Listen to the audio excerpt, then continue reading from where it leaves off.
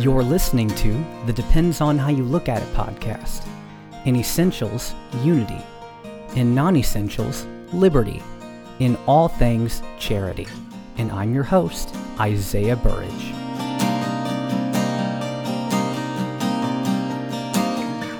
Well, thank you for tuning in to Depends on How You Look at It. Today, we're going to be answering the question, does amillennialism require partial preterism? And I'm going to be playing a discussion I did with my friend Nick Potts. He is one of the moderators of the Amillennial Facebook page. He also participates in a show called The Gospel Forum. All-around good brother. I met him in groups many years ago, and he's just a really, really awesome guy. He goes to the text. He's not merely bringing in his presuppositions and saying that's the way it is. He goes to the text and shows why he comes down on the view he does. So we're going to be addressing partial preterism, idealism, the book of Revelation, the dating of Revelation, and a lot of the texts that partial preterists point to say that their system is the correct hermeneutic to understand New Testament prophecy. So it's a long discussion, but this is just the way it is. This is a very complicated topic. And I'm really thankful for my brother Nick, who took 2 hours to just jump into the weeds.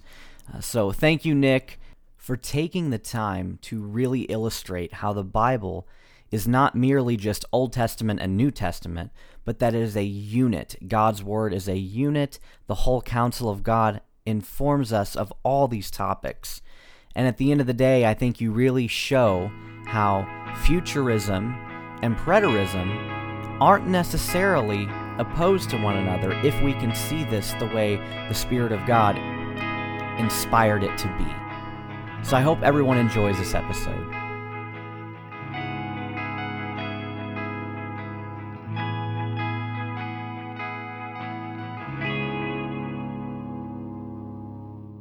Well, I am honored to have my friend Nick Potts on the show to discuss amillennialism and partial preterism. Nick, before we jump into the discussion, I'd love for you to tell the listeners about yourself, some of your ministries you're involved with. I met you through the Amillennial Facebook page, and we have some friends in common. And I know you're very active within a lot of things. We've probably postponed this podcast 2 or 3 times now, but I'm really happy you're here. So what does your world look like as far as your ministries and day-to-day activities? Sure. As far as day-to-day activities, I actually don't work in full-time ministry. So that I think that's sometimes the harder part, because a lot of these studies have to be done outside of work and, Sure. Or any time that I get in that regard. You're bivocational. Yeah, exactly. I'm not even paid for ministry. That's a tough part. No, completely volunteer. Are they muzzling the ox while you tread the grain? They are investing. But as far as ministries, so my primary ministry is both my family, which is me and my wife, and my local church. Anything that anybody sees me do online is always secondary. Some people may have even noticed that I've pulled away quite a bit as of late, just because, there's been a lot of stuff going on at my local church body that needs my attention. So I feel like I haven't seen you doing as many eschatology videos in the group anymore. Yeah, and that's with all of us too.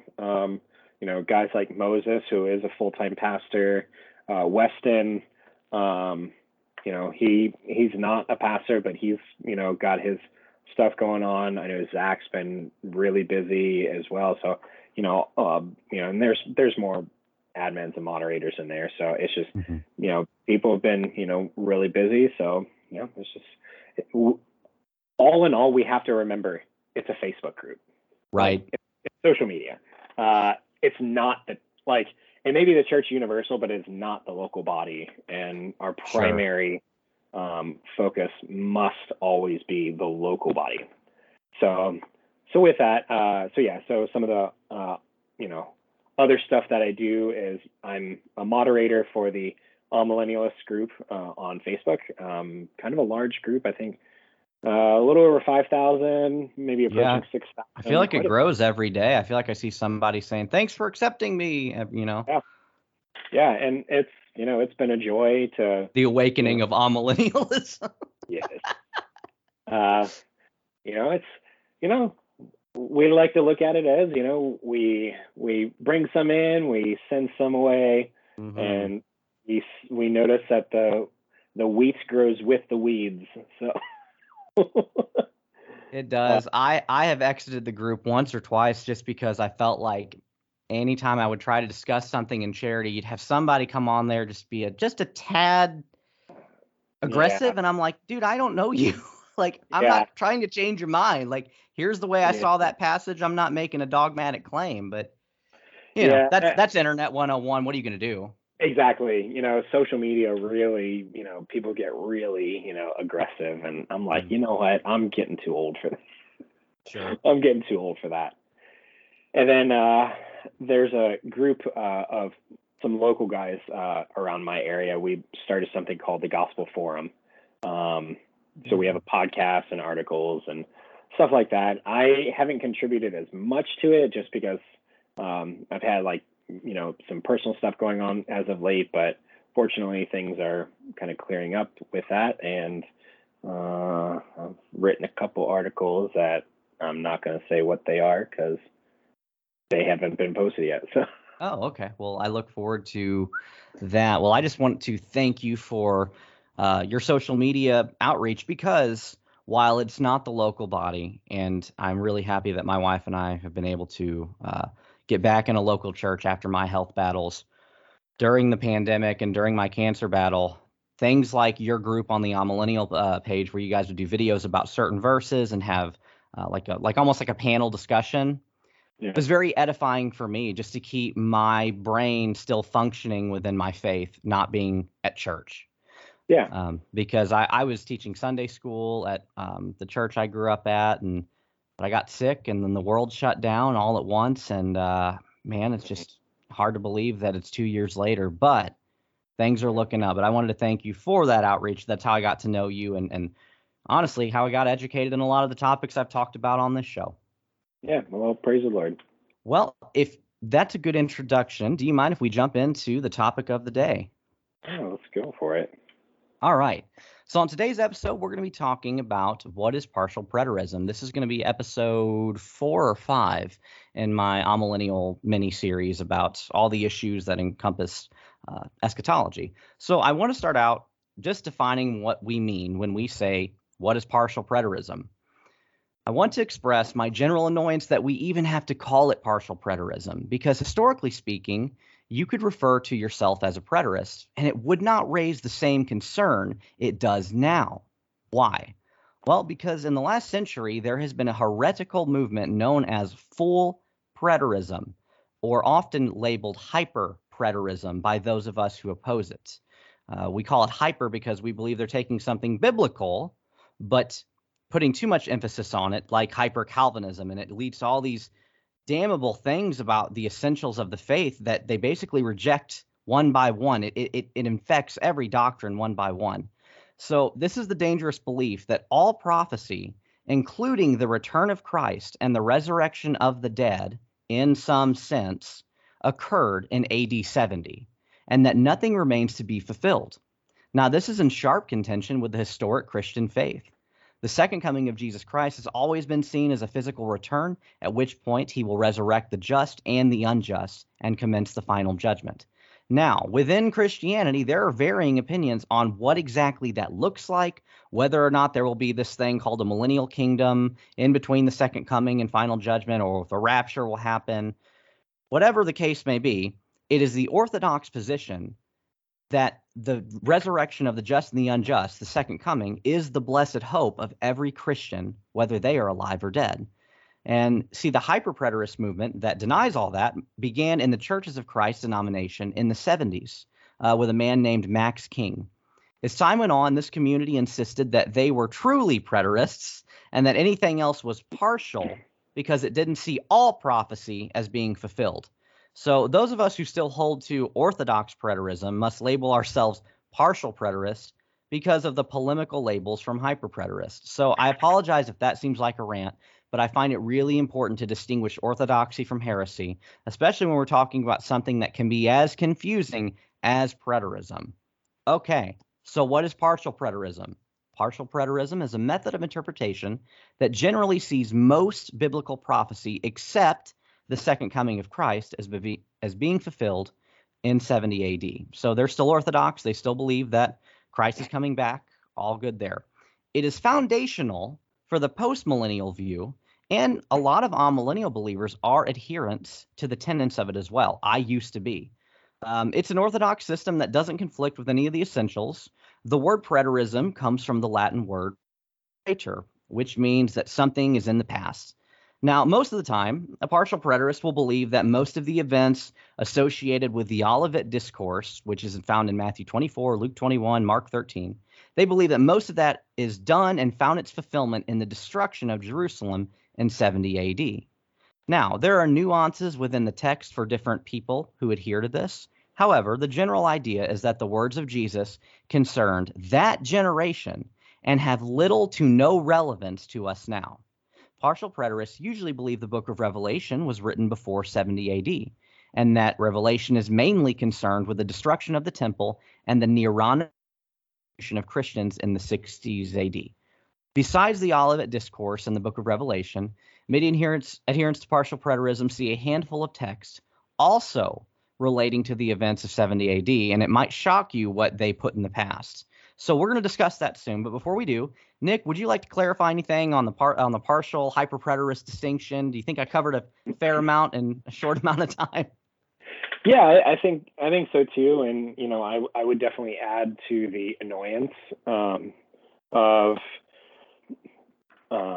full preterists calling themselves full preterists. I actually tend to use the labels preterist and then hyper preterist because you kind of mentioned it previously, but when you think of full preterist, you think of something that has kind of like a positive connotation to it. It's like, oh, who wants to be half something? Right. But then when you think hyper preterist, like there's kind of a bad connotation, and frankly, hyper preterism is a bad thing, so we should think of it badly. So I think that should be displayed in even the labels and language utilized to even label it, much less describe it, much less to refute it. Amen. And one of the problems we have is they take the physical resurrection that's promised to the believer, and they either spiritualize it as something in the past that had to do with just a corporate resurrection of Israel coming to God, or there have been some, in the preterist movement that say, well, actually, Jesus did resurrect physically some people, but now that's all over and we're just in the new heavens and new earth. It gets really convoluted, and it starts to affect Christology because many of them actually deny that Jesus is physically is currently physically the God-man, that the resurrection body, the human body was just something that was temporary and it got blown apart during the ascension or something. Sam Frost is very good with these issues because he came out of the hyper-preterist movement. I'm familiar with him and some of his works, and which I really appreciate. The Lord. I don't agree with everything with Sam, but sure. Regardless, I'm very thankful that the Lord pulled him out of that, so that we who were never in that, we can examine what changed his mind specifically. And, on the point, what hyper preterists believe, there's one, kind of popular dude that has even argued that the saints that were raised from the dead when Christ died, that was the physical resurrection at the end of the age. Right, the ones that came out of the tombs. Yeah. Yep. And I've seen that tried to be. Yeah. That it's funny how little it. Well, then Matthew really didn't emphasize that well enough. Let's put it that way. Didn't. Well, especially if John in John chapter 11 discusses this with Martha, And she's got this massive eschatology. Really, she really does. That the resurrection of the body is the final glory of it all, and which we would agree. She's right. Yeah, she's right, and then none of the three gospel writers discuss it. Luke, Mark, or John, don't discuss it. Matthew, I think, has 2 verses on it, and then that's it. It's it. And considering how well he knew his Old Testament and how much is imported into the Gospels, you think he'd go, by the way, this was fulfillment of the. Well, exactly. You're right. Not only did he know it, but he even said, this was to fulfill this. This was to. He says that over and over. Out and of over. Egypt, I called my son. Yeah. Yeah. So I would maybe not the best Christian attitude. I would probably scoff at the person who utilizes that. That's very poor hermeneutics and exegesis of the text, and it's a very clear example of eisegesis. Yep, the reading your conclusions instead of letting the Bible decide your conclusions. I've seen some really bothersome stuff from even guys in our camp. So we'll get to that. So let's talk about what is convincing, because while that's all heresy, and we can look at our Bible and Sam will tell you, well, I realize that John says that all that come to me I will never cast out, and there's a finite number of the elect, but there's no way that could be true with the way Preterism puts everything. And he goes, and then he says, I read in Ecclesiastes, he put eternity on our hearts, and he goes, oh my God, and he woke up. He just woke up from Scripture. Yep. And his testimony is really powerful because it sends chills down your spine. He quotes just a couple really simple scriptures, and that's what pulled him out of such a truly, Nick, I think it's a damning heresy. I really do. Yeah, I would too. I don't like to say that about everything I just don't like. Yeah. But I mean, I'll call anybody a heretic, but damning heresy, I can't joke about that. Right. That's too much. But yeah, hyperpreterism puts you outside the faith, and who do you say that I am? Yeah. I think they deny the who do you say that I am, and that's kind of my test of, can I call this a brother or not? But so one of the most convincing arguments from the Orthodox guys, whom I used to identify myself with, partial preterists, is how they handle the words of Jesus in Matthew 24, Luke 21, Mark 13. These are the gospel accounts, the Olivet Discourse. And our premillennial friends generally see this as a description of a future tribulation, perhaps some nuance to make Jesus relevant to his audience. However, partial preterism makes a really good case that these events have come and gone. And for many years, I considered myself partial preterist mainly because of this passage. And I admit, I think I was overreacting to my dispensational upbringing. But I'm rethinking even those assumptions. So I realized most of my attraction to this view was because of my premillennialism background. So, Nick, I know that we don't have the time to exegete the entire discourse. You have a finite amount of time. But I'd love to know your thoughts on how you see this important passage, and why you told me personally that you have begun to move away from partial preterism. Is there a middle ground? And if so, this generation has to be taken seriously, but maybe perhaps not throwing the baby out with the bathwater. So where are you at on the Olivet Discourse now? So the view that I currently hold is called modified idealism, which is very fancy. But let me break it down briefly. Futurism would hold that this passage of the Olivet Discourse is a future event. And when I say future event, I mean still future for us. Mm-hmm. Because even the preterists would say, well, yeah, it was a future event for those who heard it. But for us today, it is now past, and it is concluded. Modified idealism, I would say that it recognizes the strengths of both the futurist and the preterist discussion Mm-hmm. and would say, okay, well, these two aren't necessarily mutually exclusive. So how do we synthesize this Right.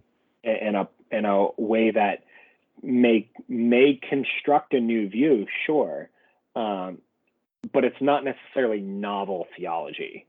Right. This isn't an invention. It's more of a harmonizing of two very opposing views. Correct. So, so the modified idealists would see the strength of this generation. Before this generation passes, you will see these things, and you're like, oh,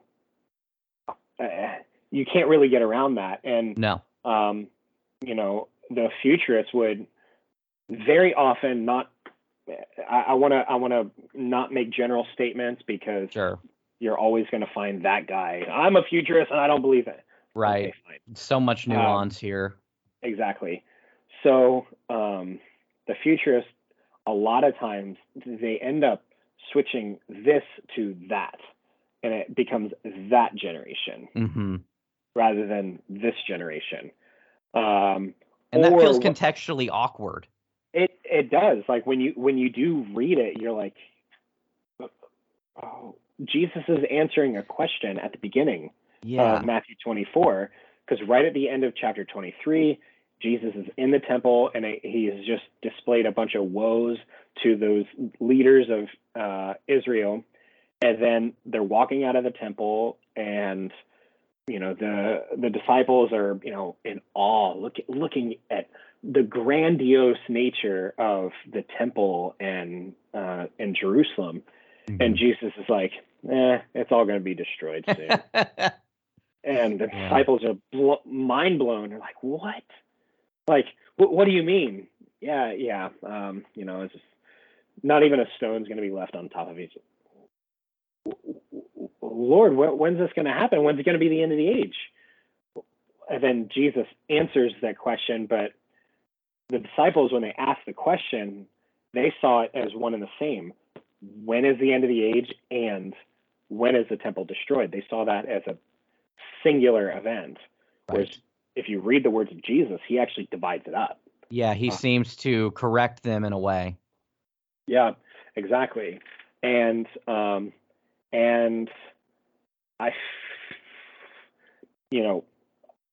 not to put words in the mouth of our futurist and preterist brothers, but I believe that the preterists and the futurists tend to hold the same view as the disciples and not Jesus at this point, because they see the destruction of the temple as the end of the age, and preterists will actually argue that very point. They'll say that was the end of that old age. Yes, and that's why I am moving away, because I can't properly hold to that through the rest of the New Testament. It doesn't make any sense. Yep, that was one of the biggest when I no longer accepted that paradigm. I was like, okay, I don't know if I can be preterist anymore. But it still took a little bit of time, because I no longer held to that, but something still needed to be constructed in its place. And the more I started studying eschatology, the more you see the dual reality of what goes on earth and what goes on in the heavenlies. And a lot of times these things are simultaneous realities. Sure. But when you see I think one of the things that really got me is when I finally understood that an eschatological event doesn't necessarily mean a historical event. Whereas a historical event, you would say the destruction of the temple. That happened in 70 AD. An eschatological event certainly can happen in history and does. But I wouldn't say that an eschatological event is isolated to a particular time in history. Rather, it is it's isolated to a time period between the advent of Christ. Right. So what do I mean by that? I know that was really technical. Looking at the Olivet Discourse, for example, when Jesus is explaining, he said, when you start seeing these things, it will be the beginning of the birth pains. Mm-hmm. Okay. One, he says it's the beginning of the birth pains, not the culmination. Right. But two, when you think about birth pains, they continue over a long period of time. Right. And they get worse over time, yep. Which kind of deals with our millennial issues. Depends on how you look at it. Exactly. That's why my show's called that. Exactly. So then those birth pains, they do get physically worse over time. And they get shorter and shorter, over time as well. Like, I mean, they get really rapid, really quick, prolonged, and worse in its depth over time. So the destruction of the temple, that was the beginning. And then we see persecution after persecution after persecution after persecution, all the way up until 313 AD, right, with Edict of Milan. Mm-hmm. And then people are like, oh, the Christian church isn't being persecuted anymore. Right. Well, it's not being persecuted in the West, maybe, sure. But that still doesn't mean that it's a entirely pure thing. It's good that the church isn't being persecuted anymore. That's great. I don't want our brothers and sisters persecuted. Right. But with the establishment of an empire religion, then you introduce nominalism. Yep. And then we saw the papacy develop, and we saw a lot of things develop that, frankly, that we don't even close to hold to as Protestants. Agreed. And I think one of the weaknesses that I personally had, and sometimes still have, I'm having it right now as I look, as we're recording this on the Supreme Court leak day, and I'm looking at my own country going, oh man, is this it? Right?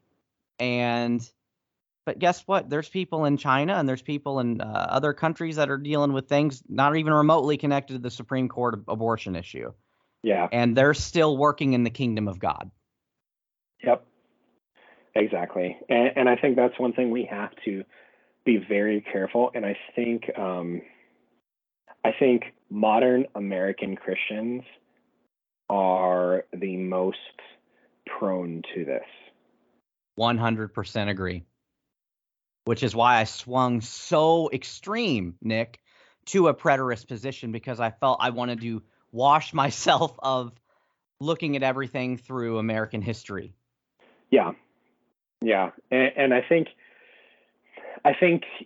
in part I had that same reaction, but I didn't grow up dispensational. Okay, really? Yeah. I didn't grow up a Christian, first of all. Okay. So I was raised Roman Catholic. So there is kind of an Amil right esque, yeah, a little bit different because the Dispies tell us we didn't reform enough. right. I know, and then they'll say that to me, like, you still got those Roman Catholic roots. I'm like, yeah, probably. Yeah, we still got the Trinity too. Yeah, right. But yeah, so I didn't grow up dispensational, but I've read.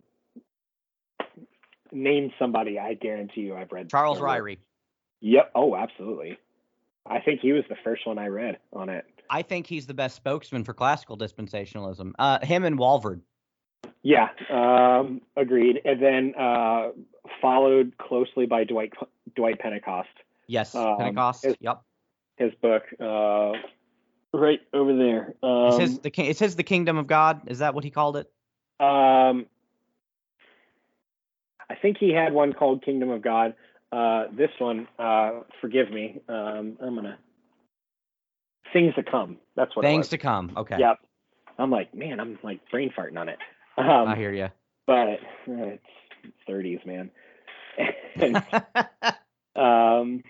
yeah, Things to Come, and then I think the tome. And I mean, it's good. I don't agree with it, like Right. even a little bit, honestly. But yeah, I mean, it's good. So yeah, I've read quite a bit of dispensationalism. Can't really get around the paradigm of it, and I think that's probably one of the biggest things. And recognizing that, specifically within dispensationalism, the relationship of Israel and the church, like I can't get around their understanding that. I tell people, again, I don't mean this as a pejorative or to sound polemic, but I started really seriously reading my Bible, being raised in that, and I just came across some verses that I personally could not reconcile with it. Yeah. And I've seen the reconciliations, I see where they get around things, whatever. Yeah. But like the reason I'm not a dispensationalist isn't because I hate Israel or something like that. Not even close. Yeah. But I realized as I started developing a basic covenant theology hermeneutic, that you can't have God saying, here's the new covenant, this is what we're in, yet still be punishing and rewarding Israel by the old covenant. That doesn't make any sense.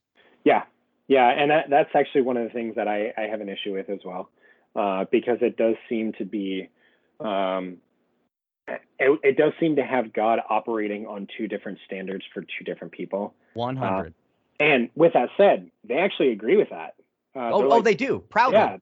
Yeah, like yes, God has two eschatological peoples, but the Bible doesn't.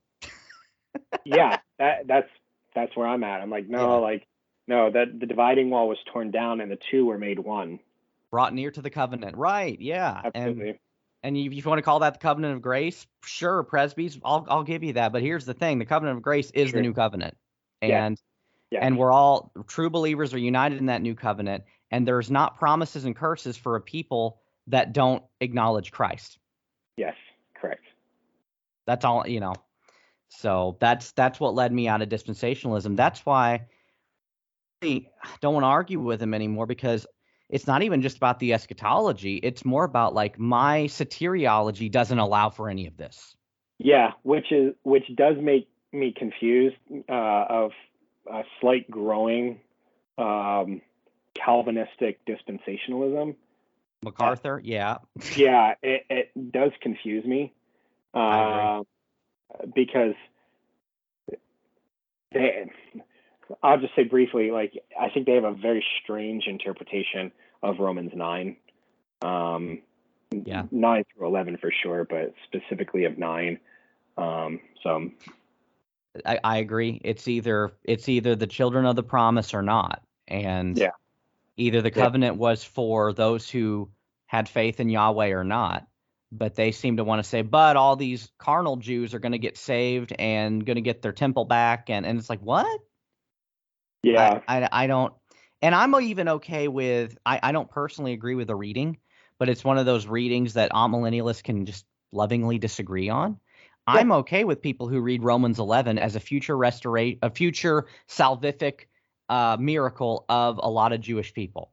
Sure. I don't have any problem with that. Like, I'm not it's not a racist problem or anything like that. No. I personally think Paul is saying, hey, the way God is going to save everyone is throughout time and calling them throughout their lives. And this happened with me. I'm a Jew and I'm proof it happens.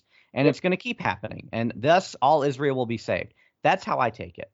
But if you want to take it as a eschatological miracle, good for you. But what I deny is what follows is a restoration of Mosaic covenant. No way. Yes. Yeah. No, I agree. And even Dwight Pentecost has actually even gone on saying as much that with the reestablishment of the temple, there is the reestablishment of the Aaronic priesthood, including temple atonement sacrifices. Wow. Now, with that, he does say, well, these are actually memorial. But the problem is he's actually citing Ezekiel chapters 40 through 48, which says explicitly sacrifices made for atonement. And, not to be totally tongue in cheek, if we want to take the text literally, you're not taking it literally. You're not taking it literally if you say it's a memorial sacrifice and not an atonement one. Now, some of the people in my life who hold to this, we've talked extensively about it, and they rejected the memoriam view in favor for what I think is technically the more biblical view. If you're going to have the sacrifice thing going on, this is the best way to defend it. And that's a lot of the Levitical sacrifices and washings and things were for purification. Yeah. And so the logic is, well, if Christ is going to be physically present on the earth, and you have all these unbelievers who are in natural bodies, which don't ask me how they got in there anyway, but if they're going to be walking around with glorified people and God himself, they have to be ritually purified. Now, I think that's heresy, but it at least defends it in a more reasonable way, in a more literal way. Sure. And talking hermeneutics here for a minute. One of the things that is one of my biggest annoyances with dispensationalists specifically is that phrase literal. Oh my gosh, no. Because if you press any dispensationalist just hard enough, they actually define literal as physical. Yep. It has really nothing to do with it's something that's real or not. It's something physical, and that does present a little bit of a problem, because what it ultimately says is the physical reality is more real than the spiritual reality, which is antithetical to the New Testament. Agreed. When you read Hebrews, both chapters 11 and 12, it actually says that the physical temple is actually a shadow of the spiritual heavenly temple. So the more real, if we want to go that route, the more real one would be the spiritual temple, which is the people of God. And the physical temple was a shadow. It was a temporary thing. So amen. If we want to go that route, I don't necessarily like dividing physical and spiritual as if one is more real than the other. It's almost like Gnostic. It's either Gnostic or Darwinian materialist, and I don't think going to one or the other is the best approach for a Christian. It's not a false dichotomy. No, it's not. It's not. So I don't think as Christians we should. Or it is a false dichotomy. I'm sorry. I knew what you meant. Sorry, buddy. It's not necessarily mutually exclusive. Right. Yeah. Sorry, but Nick. No, you're good. I don't think as Christians, if we recognize we're like heading, straight, and we recognize that we're going the wrong way, we don't turn a 180 and just run. Right. No, you have to stop, because if you turn 180 and then run the opposite direction, well, that could be the wrong direction too. You need to turn, 270 degrees, and that's the right way. So how do we do that as Christians? Sola Scriptura. Amen. That is the way to do it. 100%. Yeah, and my pre-mill friends and family, this isn't a hit piece on you guys, but we had to properly define some of the hermeneutics here, because we're getting into a text and a couple topics here that are very personal to people, but also this isn't just eschatology. The way you look at some of these second coming passages, if you will, it actually starts affecting every part of your theology, whether we like it or not. And that's why I reject hyper-preterism, because a simple thing like, well, Jesus already came back, as simple as that might sound, it bleeds and becomes a growing cancer into other essentials. So I want to make sure my eschatology is in line with soteriology, with ecclesiology. That's why I'm a Baptist. Amen. Amen. And we all vote on it at the end of the day. And yes, we do. So Nick, going to the Olivet Discourse, so you can read that and see that definitely was relevant to the generation to whom he was speaking. Yeah, but it is also ultimately relevant to me as a believer. Absolutely, because it's very clear that it says a couple times that every tribe on the earth saw him. Mm-hmm. The preterist wants to argue that's just the Jews. That's just the Jews. Yeah, every tribe of Israel saw him. I used to argue that. In fact, I still almost argued it with you, but I'm not sure I can really concretely hold to it. Yeah, but here's the problem, though, is when very, very often, and I used to do this too, and by God's good grace, I've had some good teachers that really started helping me think of the whole Scripture as a unit, so that you can think of parallel passages simultaneously, rather than, because when we think Olivet Discourse, you think Matthew 24. Yes. Rather than thinking Matthew 24, Luke 21, and Mark 13 together. Right. And there's a little phrase that Luke says that, I haven't really had a good discussion with a lot of preterists on this, is until the time of the Gentiles is complete. Right. Yeah. And that phrase shows up in Paul too. Yep. Not exact, but it's, you feel like he's hitting on the same thing. Yep. That shows up in Revelation too. Yeah. Revelation chapter 11, right at the beginning there. It's, and that, to me, that can't simply be Romans treading the Jews. Yep. Because that's what I used to think. Yep. But when I started to harmonize, again, I like the word harmonize. Yeah. It feels like it's a really big thing. It's not a local thing. Yep, exactly. And that's probably one of the biggest things, like when you see that, when you see the two almost competing ideas, that preterism emphasizes this generation, but then the futurists emphasize that, no, this is the second coming. Right. Well, then you can either go the hyper route and say, well, okay, Jesus. Well, it is. Yeah, Jesus came back already.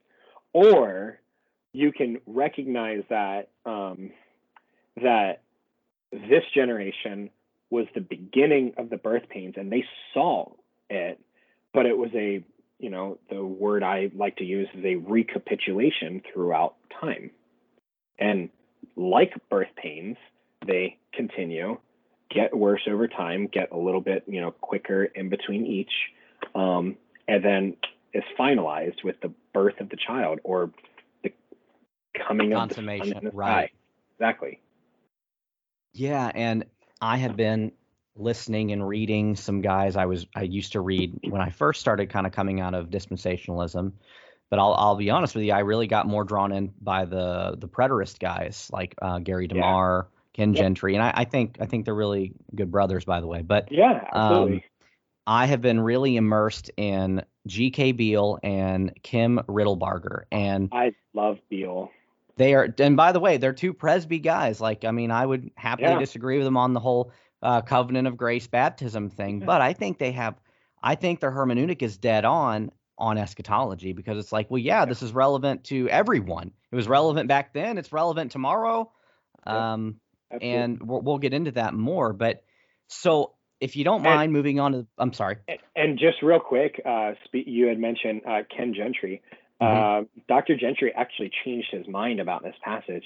Really? He used to say that this was about 70 AD, but he actually argues now that Matthew 24 is discussing the end of time, Christ's second coming. Yeah. You know what? I think I read something where he was saying this was the start of realizing eschatology or something of that sort. And because he was getting a lot of heat from hyper-preterists saying, why don't you just go all the way? Why don't you just go all the way? Why don't you just go all the way? Yeah. And I think he had to reasonably conclude that they're right if he continues that very straight line, this can't be relevant to us hermeneutic. Yeah, no, I absolutely agree.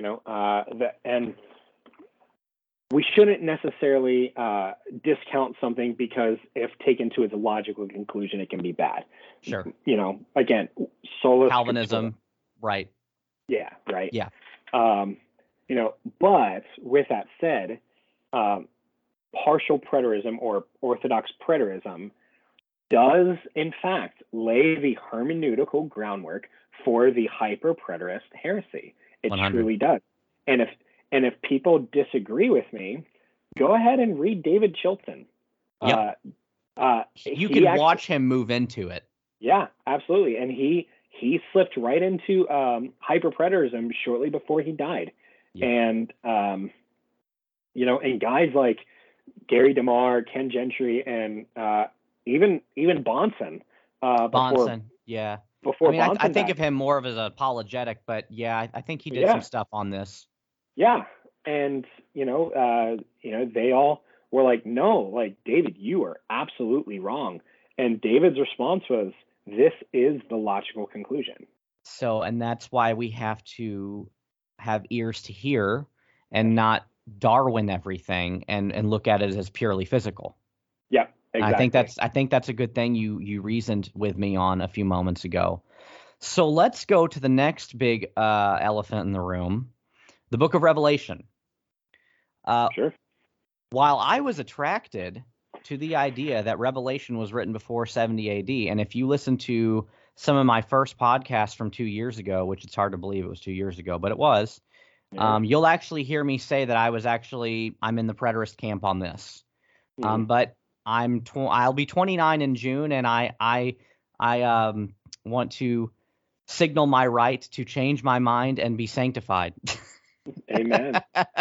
So I changed my mind, bottom line. Yeah. And so and you were saying that recently your interview with Stephen Boyce really kind of solidified that, right? 100%. So I was attracted to the idea that Revelation was written before 70 AD and not describing a future tribulation. I liked that swing because of what I grew up in. Many of the exegetical points from partial preterists failed to convince me, though, and here's what I mean. At this moment, I believe Revelation was written in the 90s AD. I'm not going to tell you a year because I don't know. And I take a very idealistic view of this book, and I highly recommend G.K. Beale's commentary, whether you're looking at the monster commentary or the more condensed, readable version for laymen. Either one is wonderful. But when I think about this particular topic, I feel idealism is most relevant to Christians, past, present, and future, and can find applicable meaning to their lives in the book of Revelation every day, because it's about the risen King, and it's about him conquering through our lives, through history. That's why the historicists were kind of onto something, by the way. I think idealism and historicism there's differences, but they're very close on the way they see God being providential through time. Yeah, they're like cousins who look alike. Right. So, this isn't the nail in the coffin about the book of Revelation. It's not the nail in the coffin to our post-mill friends because, frankly, Nick, you know that the post-mill, they have to have this book in the past. They have to have this book before 70, or else their system doesn't work. Yeah, well, I mean, even the preterists specifically. Really, even the preterist, yeah. So it felt odd to me to rely on the date of a book to make a system work better. Yeah, and honestly, that's one of the reasons that really I struggled with as well. Even while I was still a partial preterist,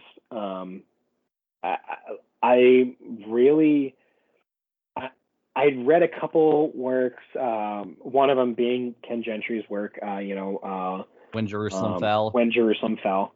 Yeah. Which is, for those who haven't read good book. It's a really good book, and it's something that we all really have to dig into and think about. I 100% agree. I don't want to just pass it off because I disagree with it. It's something that we have to, really reconcile. And we're not scaring people away from going to look at the stuff we disagree with. No, please. I think go to the source and read what we're saying. Absolutely. Mention David Chilton's Paradise Regained. He's got another one that's really common. I can't remember the title offhand, but Days of Vengeance. Days of Vengeance. Thank you. Yep. That's what it was. I was immersed, man. Yeah. And but yeah, Ken Gentry's book's really good on the topic, but and he gives a lot of evidences too, but where it ultimately came back to me was that if this book was after 70 AD, was after the fall of Jerusalem, preterism cannot be true. 100%. And I thought that was very shaky ground to establish an entire hermeneutical lens based upon a possible dating of a book. Sure. I felt the same way. And then as I really looked at the internal evidence and external evidence, and so this is where Dr. Stephen Boyce comes in. I had a really awesome and thoughtful conversation with him a few weeks ago. It's the last episode of the podcast I did, or the second to last I did. And I was under the impression that only one church father made mention to Revelation's date, and that it was Irenaeus, saying John saw these things not so long ago under Domitian, what was late. So go back and listen to that. But the internal evidence as well, you'll hear things from the preterists who say, well, see, John's told to measure the temple. That's got to be, referring to the temple still standing. But if it's a vision, yes. And Beale brings out that the measure of the temple passage has a lot in common with Ezekiel 40 through 48, because as Michael Heiser says, John takes the Old Testament, kind of puts it in a blender, and then you get Revelation. I mean, that's kind of true. Yeah. Yeah, because John just takes things, and you don't even always know what he's referring to, but it's something Old Testament. It can't be just such a wooden literal, forgive the phrase here, a wooden literal thing of I'm describing the temple that's standing in Jerusalem, because the measurements go more hand in hand with the spiritual temple. Yeah, no, I agree. And not to mention, it has more of a feel of the temple that's found in Revelation 21 and 22. Amen. Because there is no dividing wall between the Holy of Holies and the people of God. Right. So that means there's only just the walls of those who are in and those who are out. And then you have those who are outside the city with fire, eternal fire, burning and gnashing of teeth, second death. Right. You got that. Which is eschatology. It's not always about, Sure. Eschatology is the judgment. It's the new heavens, new earth. It's all of that. Exactly. Salvation and eschatology are intrinsically linked. Oh, absolutely. And I mean, 2 Corinthians 5:17 says, "For you are a new creation, you who are in Christ. The old is dead, and the new now lives." Well, right. New creation. Yeah, my body still hurts, Nick. I'm still waiting on that. Right? Yep. Yeah, absolutely. Your physical body may be passing away, but your spiritual man is being renewed day by day. Amen. So we, in a sense, are eschatological people. And I like the way Beale puts this. He says, an eschatological, and Beale was one of the guys that really kind of helped me see the dichotomy between eschatological events and historical events. Mm-hmm. A historical event can be overturned. For example, true. What we're seeing in the Supreme Court, possibly sure. right now. Historical events can be overturned and reversed. An eschatological event cannot. And if we are since we are a new creation in Christ, that cannot be overturned. Well, what does that mean? Can one lose the salvation? I don't believe so. No. No. That's why I don't believe you can be in the new covenant with Christ's intercession and be a false branch, a false convert. Yeah. Or somebody who has not displayed faith themselves. Sure. Well, that's what I'm hitting at, but we're Baptists. That's right. Well, I mean, get them babies out that water right now. Yeah. I love Charles Spurgeon. He says, There's no need to baptize babies, for they wet themselves already. Yeah, I follow a quotes page, and he's got some good stuff. But oh yeah, but that's what I was saying earlier. And I know we're picking on our Presby friends, but they actually are more in agreement with us in these things than obviously our female friends. But the reason I'm starting to back down from arguing real deep eschatology with people who are real seated in it, I just now try to recommend resources and throw out a few thoughts of, have you thought about this? But I don't really want to write an exegetical tear apart anymore, right? So that's a personal thing I deal with. Yeah. Like if encompasses, if they're a hyper preterist, I'll go at you all day. No, sure. I feel like I'm evangelizing, right? Yeah. I don't feel like I need to evangelize my family, you know. They're awesome Bible believing people. We just disagree on how things are going to wrap up. Big deal. So, but the reason I don't engage this with them is they're not Calvinists. They're not this. They're not that. They're your very standard Southern Baptists. Read my Bible and love the Lord my God with all my heart and try to live a decent life people, right? Amen. So they think, they kind of see me as I'm the intellectual, know-it-all Calvinist, and I do drift towards those things. I'll happily admit that. But when I start to disagree with people on eschatology, it's not simply a matter of, hey, we read this passage different in 1 Thessalonians. You think that's a rapture, and I think it's the second coming. It's a lot more than that. It's more that if I embrace your entire system and hermeneutic, well, I can't count on my salvation anymore. I can't count on the new covenant being the ultimate fulfillment of everything if the old covenant still got a place.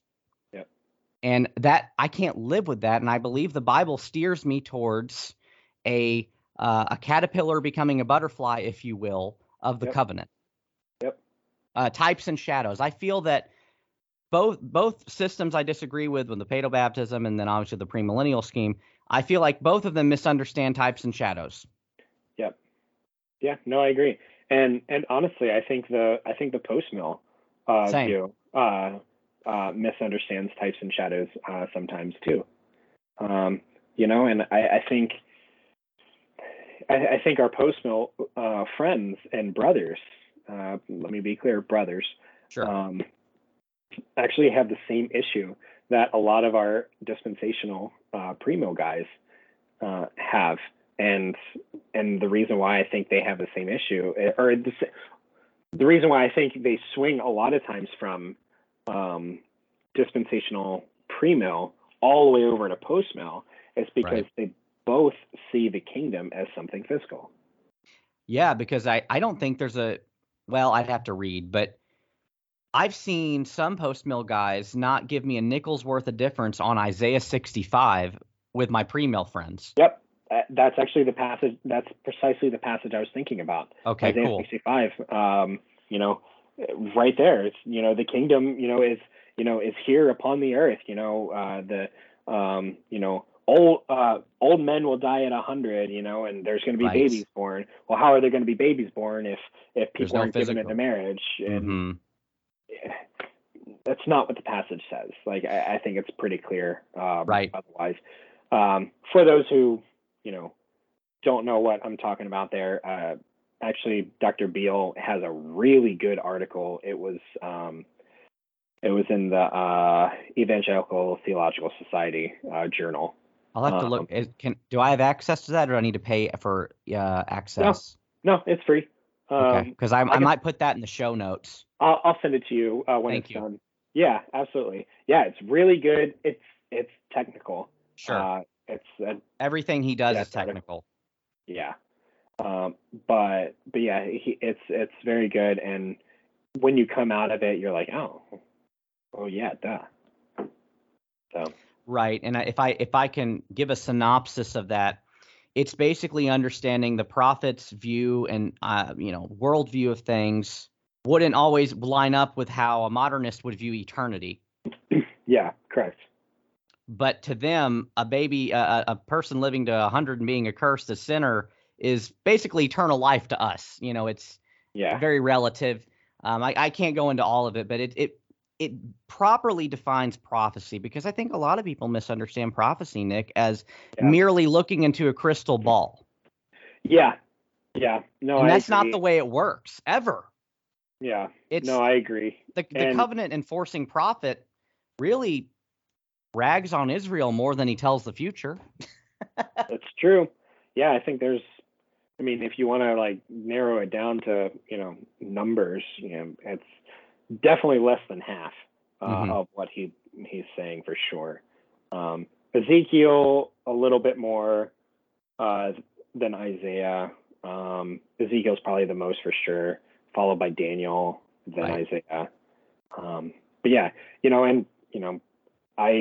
when I got saved, I was a charismatic, so trust me on I understand, the whole like confusion of prophecy. I had to learn the whole idea of, I can prophesy to you, Nick. I can edify you and build you up and speak the scriptures to you. And that's not telling your future. Yeah. Yeah, exactly. It's prophecy is definitely a bit more complex, probably a little bit outside the purview of this, but yeah, I think when we do understand prophecy and prophetic literature, I think it does help us with more specifically apocalyptic literature, and how to understand that, which Dr. Beale's dissertation was actually the Apostle John's use of Daniel in the book of Revelation. Yes, and it's mind-blowing. Yeah.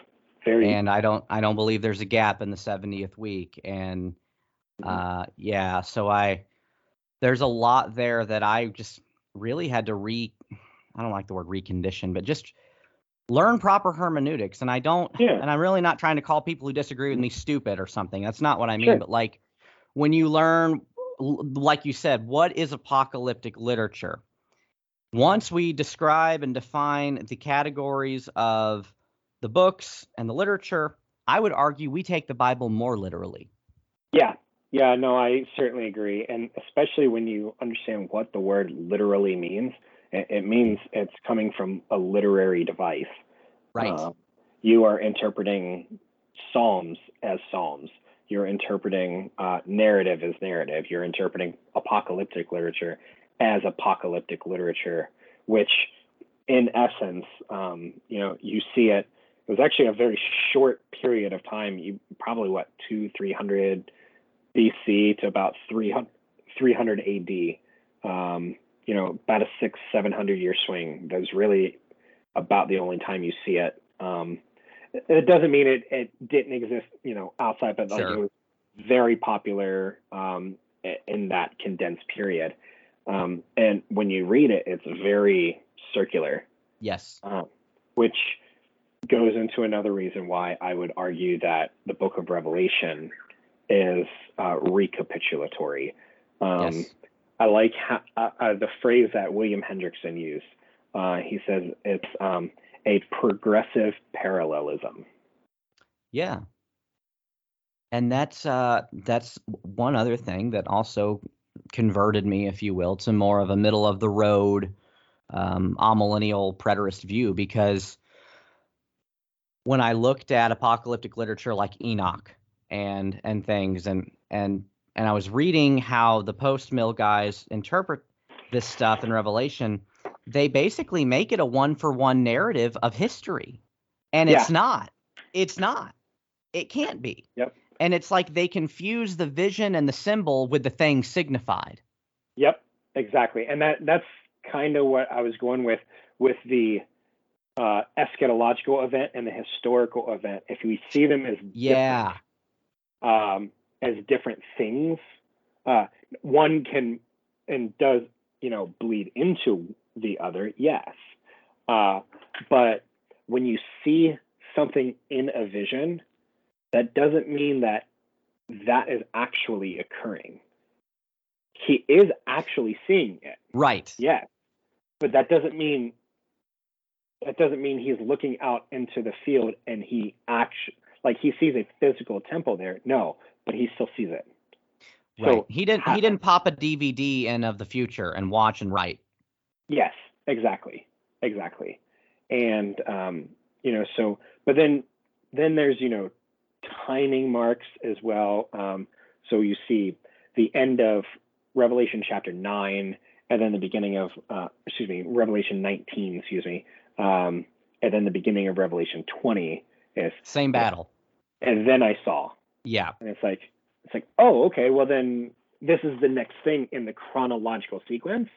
No, not always. No. Yeah. No, it's not. Now, could it be? Sure, it could be. I'll grant that. Right. But that doesn't necessarily mean it's the next chronological thing in order. What it does mean is the next thing he saw chronologically was this. But that doesn't necessarily mean that the timeline within the vision was chronological. It's he could have easily saw this, and then he saw this. Right. Parallel Revelation is describing victory and judgment from a lot of different perspectives. Yeah. And if recalling correctly, I think the world ends once or twice, even before Revelation 19 or 20. Yeah, you get Revelation 11, Revelation 16, 19, 20. So, yeah, have you ever seen that movie Vantage Point? I have not. Okay, it was Forrest Whitaker, a couple other people. I can't remember all the actors, but a good chunk of the movie is the same scene over and over and over and over again. That's awesome. You see this character's perspective, and then this character's perspective, and then that character's perspective, and you're seeing the whole reality of what was an assassination attempt. But you're seeing it from the terrorist perspective, from the bodyguard's perspective, from just innocent bystander's perspective, from a delivery, the delivery boy who delivered the bomb but didn't know it was a bomb. Like, you're seeing it from all of these. Sounds like every Christian needs to watch that movie to understand how the Gospels work and Revelation. Yeah, hermeneutics by Hollywood, right? Yeah. Well, that I think that satisfies my discussion on Revelation. I think you and I are tracking on the same point. We listen to the same people and wanted to highlight what moved us out of the preterist viewpoint, because really there's not a nickel's worth of difference in the way the premillennial and post-mill guys interpret it, just where they put it. Yeah. And I think this is the same thing is true for Matthew 24. They see it as the same thing. It's just the preterist post-mill guys see it as the destruction of the temple in 70 AD. And then the futurist pre-mill guys will see it with the destruction of the future temple that is still yet to be built. Right.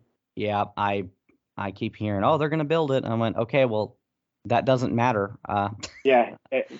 I have no problem if they I have no problem in my eschatology if they build it. It's blasphemous. Yeah, it's not. So we're going to get to this in the next passage, but what I always hit them with is, okay, you're saying that this matches the man of lawlessness passage in 2 Thessalonians, and that Paul's calling that the temple of God. No way is he calling that the temple of God. So yeah. Moving on to some obscure passages here. Let me read 2 Peter 3:10, and let's try to work through this one. And the day of the Lord will come like a thief, and then the heavens will pass away with a roar, and the heavenly bodies will be burned up and dissolved, and the earth and the works that are done on it will be exposed.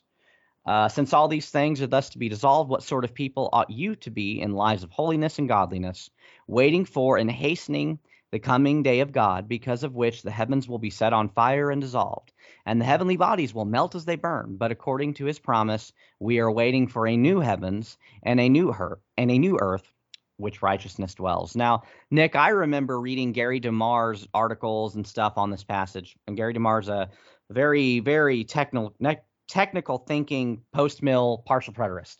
Yeah. And I really like a lot of his work. His personality is I kind of like his personality too, by the way. He's blunt. But anyway, I remember being utterly shocked that this could be viewed, even by my people, in the lens of 70 AD. And apparently John Owen saw it that way, and I guess I have to just say, well, okay. But it felt so odd to read about a new heavens and new earth, but somehow have to associate that with, well, that's just Old Covenant Israel and its demise in 70 AD. And I could never convince myself of putting this passage in the past. And at this time in my life, I decided I would just be inconsistent in my preterism and try to see each passage in context and maybe not force it into an 80-70 paradigm. But once again, I got to call myself out and say I think I was reacting to dispensationalism. So, Nick, I'm sold on the idea that Peter is describing the consummation of all things and not 70 AD. And it also sticks out to me that he compares the physical destruction of the world by the flood with what's coming to the present heavens and earth. Yep. And it feels wrong to see real physical devastation in the time of Noah and compare that to Old Testament Israel dissolving. Yeah. That just seems anticlimactic. And Peter says we must be patient and understand that with the Lord, a day is like 1,000 years. That's quite an interesting phrase, considering how we view Revelation 20. Yeah. And it seems like an odd thing to say that something was only a few years away. That's 1,000 years away. I think that kind of makes some odd mental gymnastics. So, yeah. Did you ever preterize this passage? Did you have to walk out of it, or did this kind of move you along to where you're at now? This was another one of those passages that kind of moved me along. I never really tried to reconcile this with my preterism at the time. Okay. I was just like, oh, well, that's weird, and then just move forward. Well, let's forget about it for now. Yeah, I mean, in all honesty, like, I think the toughest thing for me, well, let's look at it here. So, first of all, Peter's defending the Parousia of Christ against false teachers and mockers. Okay.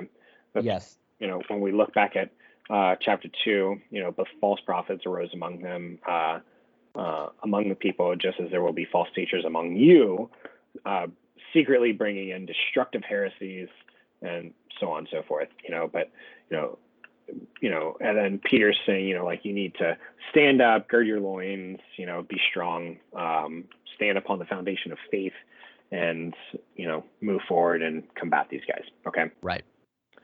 So then verse 1. So this is now the second letter that I'm writing to you, beloved, and both of them I am stirring up a sincere mind by way of reminder that you should remember the predictions of the holy prophets and the commandments of the Lord and Savior through your apostles. Now, just a real fun side note. This is actually a really interesting verse because it looks like Peter recognizes that he is writing scripture. Yes. Stephen Boyce mentions this in some of his material. Well, praise the Lord, I am not as crazy as I thought. Nope. James White does too, by the way. I believe I've heard him say that. I got this a little more specifically from Michael Kruger. Cool. But a lot of these guys, like they kind of hang out and listen to the same stuff and hang out in the same camps. But yeah, for sure. Knowing that, first of all, that scoffers will come in the last days with scoffing, following their sinful desires. Okay, so right there. And then, verse 4, they will come. Where is this promise of his coming? For ever since the fathers fell asleep, all things are continuing as they were from the beginning of creation. So, where is he coming back? Where is he? Oh, we hear this now. Like we read it every day on Facebook from the militant atheists. Yeah, absolutely. Well, if he was coming, well, where is he? Okay, well, he said he was coming, and ever since the fathers fell asleep, all things are continuing as they were since the beginning of creation. Everything's continuing just as it was. If it was a atheist worldview, why would we have continuation? Why would we have continuity? Why would we have universality in nature? Why would we have, cosmological constants? Like, that doesn't make sense in a I'll even push it more specifically, a non-Christian worldview. Mm-hmm. So then moving forward, for they deliberately overlook this fact that the heavens existed long ago and the earth was formed out of water and through water by the word of God.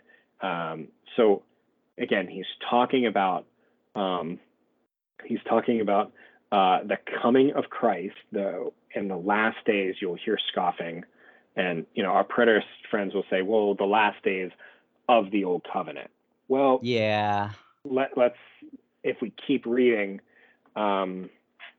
we'll find that this just doesn't fit, and that by means of the world that then existed was deluged with water and perished by the same word the heavens and earth now exist, are stored up for fire, being kept until the day of judgment and destruction of the ungodly. Okay, stopping right there. I don't see where the earth has been consumed with fire. Now, with that said, could that mean purification and not an actual fire? They play word games to me with the whole new heavens, new earth is the new covenant thing, and I don't. Yes. I think they're harmonious, but I don't think they're synonymous. I agree. Just like we are new creation, but not yet. Not yet, right? Exactly. So we're heading there. That's where that already not yet paradigm that we should be thinking. It's as good as done. Yeah. Those whom he called, he justified and glorified. Yeah. Yep. Exactly. But then we continue, but do not overlook this one fact, beloved, that with the day with the Lord, one day is 1,000 years, and 1,000 years is one day. Pausing there again real quick. This is the only other time the reference of 1,000 is ever used in the New Testament, besides the 1,000 years in Revelation. This is the only other time, and it's used figuratively. Eschatologically. Yeah, it's used figuratively.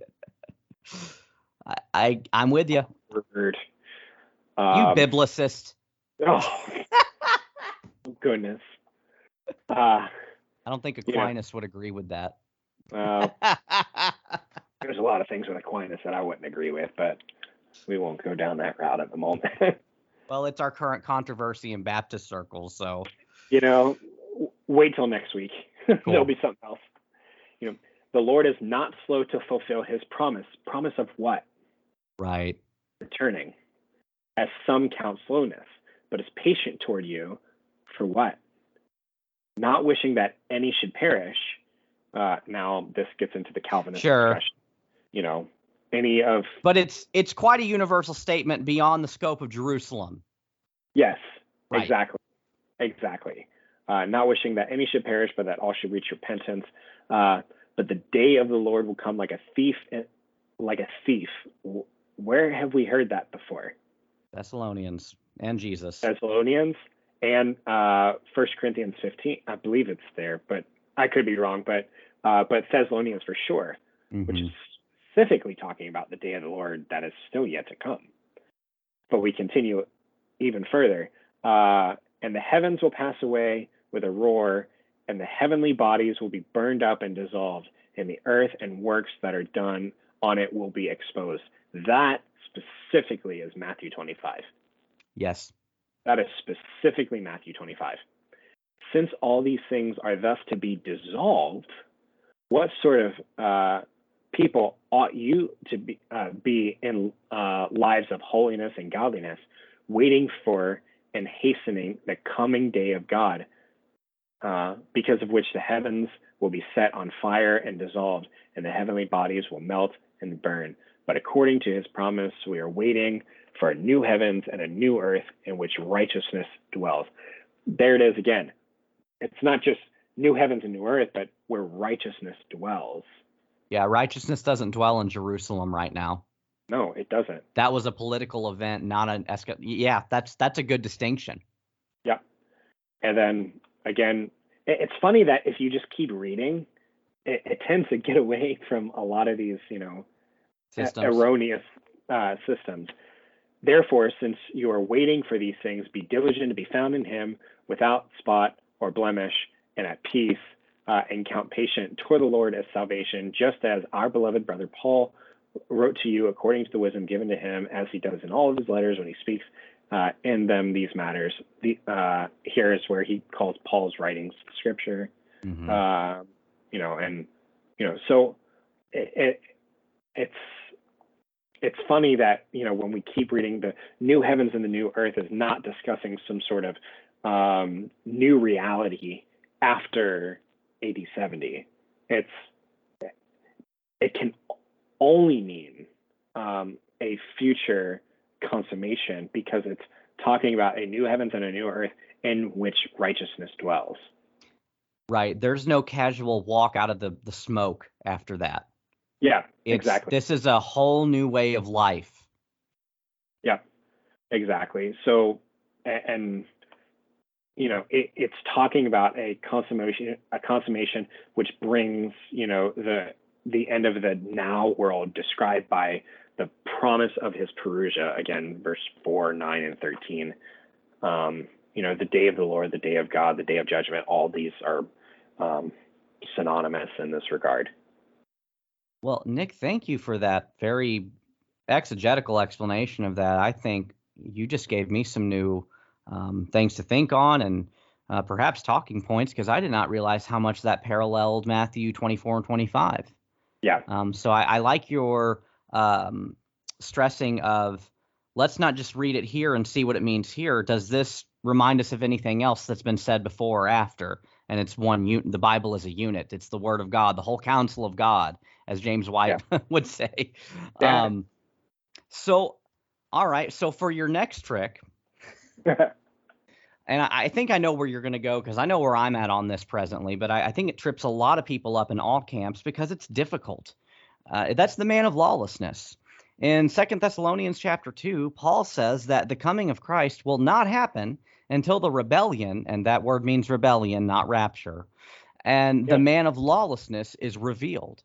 He goes on to describe what sounds like an antichrist figure who exalts himself and takes a seat in the temple of God. In fact, it sounds like he's on Daniel chapter 11.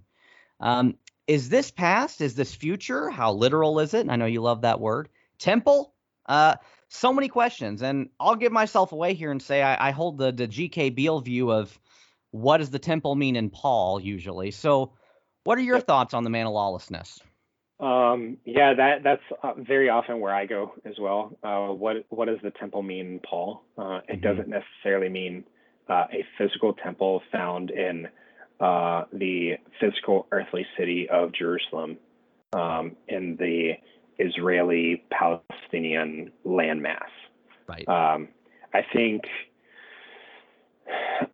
again, if we this is going to sound pejorative, and I don't mean it this way. If we stop being naturalistic materialists, if we stop, you're right, isolating upon the physical, and recognize the symbiotic relationship between both the physical and the spiritual, that they both are real, and they both are literal. That I think that at least expands our mind. That doesn't necessarily mean that this isn't talking about a physical temple in the physical landmass of Jerusalem, Israel. It doesn't necessarily mean that. It just means it's not automatically that. So then we have to kind of do the hard work on what does the temple mean in Paul then. So then we have to, and I would argue that in part that it is talking about the church, in a sense. I think it doesn't necessarily mean the universal church or the universal body of believers. Okay. I would say, at least in part, it would be discussing what we see physically with the church, and a lot of times we see, a great falling away, a pruning, if you will, and it's a very sad text. It truly is, and we can even see part of that in the days we're living in right now. Lifeway did a massive study and I think it concluded the end of last summer or something like that, that almost 40% of American churches or American believers that were going to church before the pandemic stuff started still had not gone back yet a year and a half later. Yeah, it's true. It's a tragedy. Yeah. But we understand that the gospel weeds out those who might have once broke bread with us will go out from us and show that they never were of us, you know? Yeah. Yeah. And I'm not saying anyone that's haven't gone back to church is automatically damned. I mean, no, but I think a lot of people have moved away from it and found their God in social media and things like that. And I got wrapped up into it. Yeah, their church and social media too. Sure, 100%. Not so. I have a very annoying relating to all that because I wasn't going to church not because of pandemic, because I had stage 4 cancer. Yeah, and I was in the hospital 14, literally, and I do mean literally 14 times last year. Yeah. So there was a lot going on for me, but I'm back in church now, and I'm really happy about it. But I've seen plenty of normally healthy people just go, I'm done. Yeah, and even throughout church history, we see, there's a dichotomy, or not a dichotomy, excuse me, a distinction between those who are considered what's called shut-ins, those who are physically not able to make it, but the pastors and elders actually brought the Lord's Supper elements to the house of the people so that they can administer to it there, and that'd be awesome if we. I really wish that would have happened for me. Yeah, and that would be a beautiful thing, but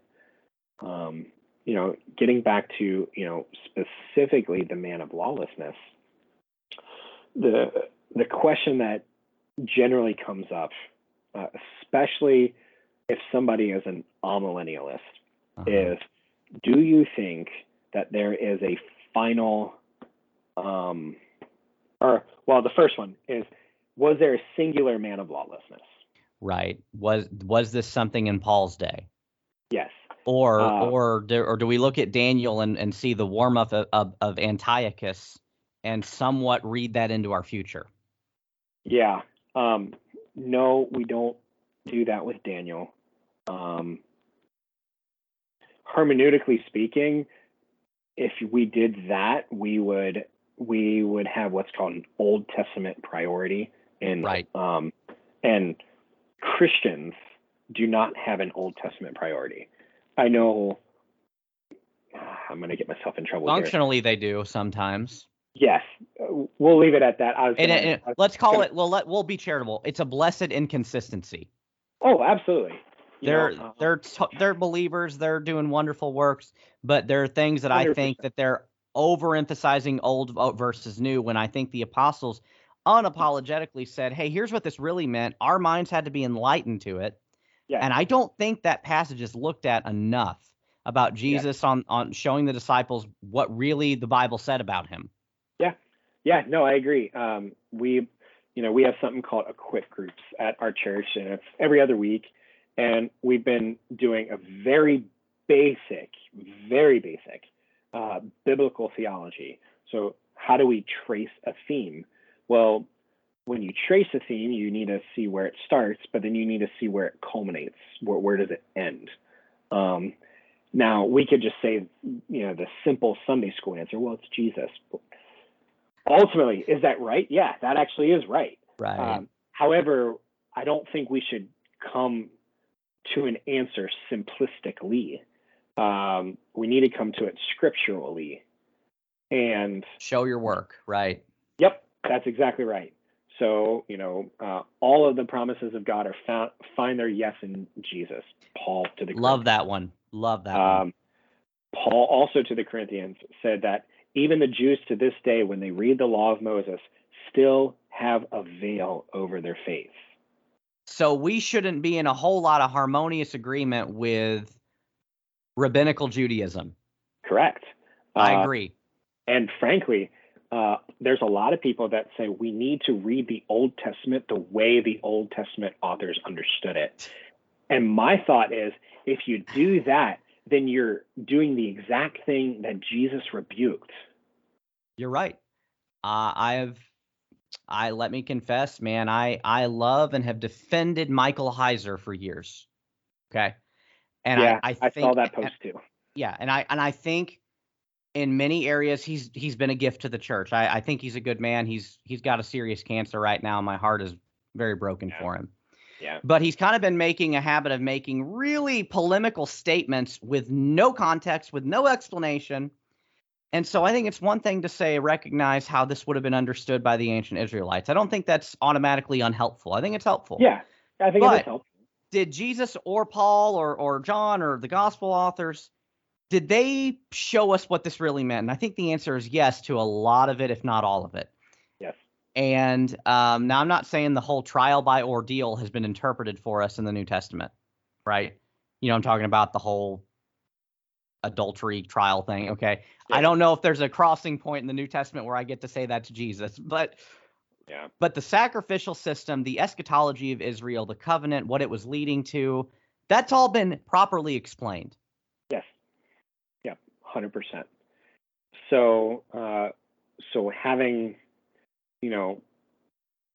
that was brought up, because there's a lot of times that people have a Old Testament priority when it comes to hermeneutics. Which is, why you see a lot of people, going back to the book of Revelation for a second, you're like, oh, well, when we read the book of Revelation, we should read Daniel so that we can understand Revelation better.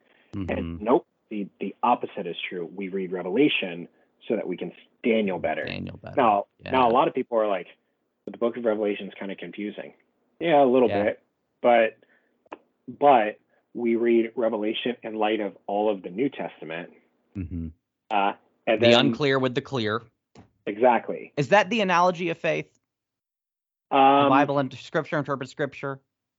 That's part of it. Yeah. Okay. I've never understood the wording, how that made sense to what I'm thinking it means.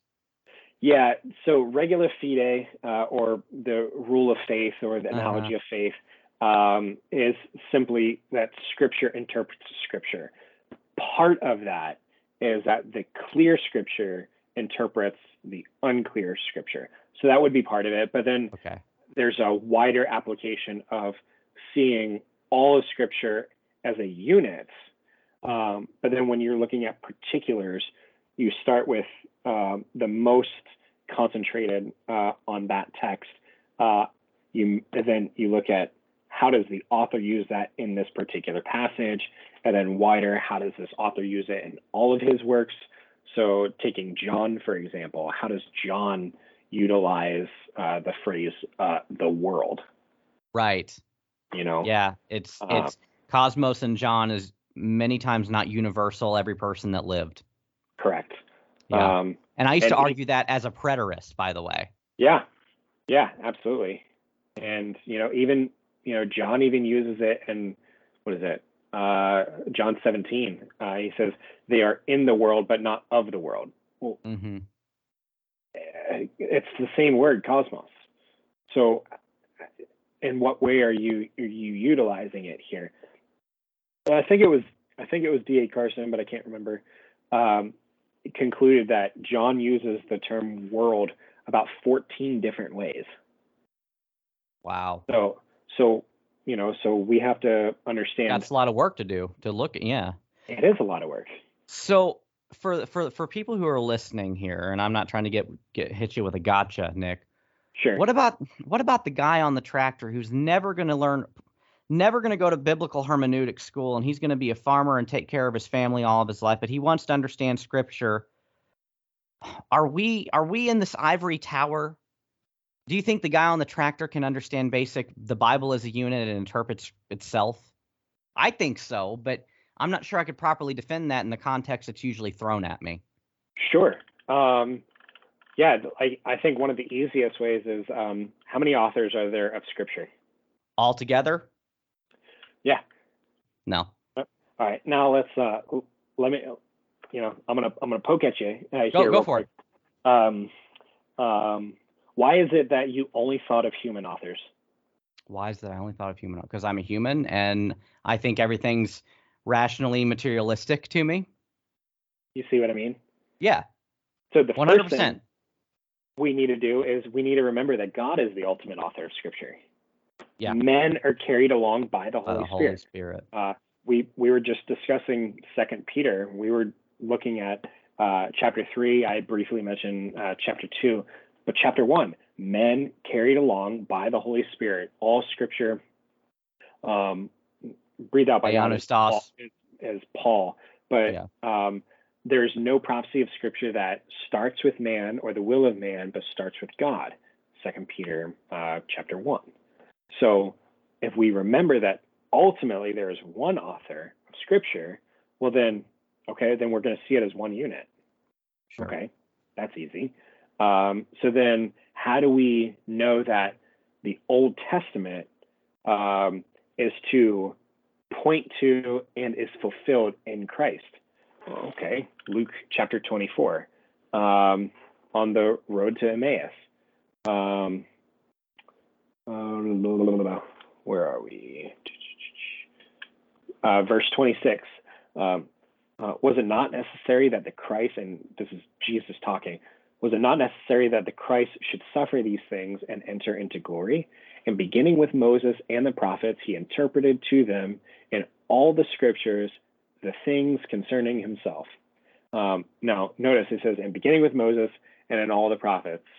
But notice how it's worded as well, real quick. It's he interpreted to them in all the Scriptures, not he interpreted all the Scriptures that are concerning him. He interpreted in all the Scriptures the things that are concerning him.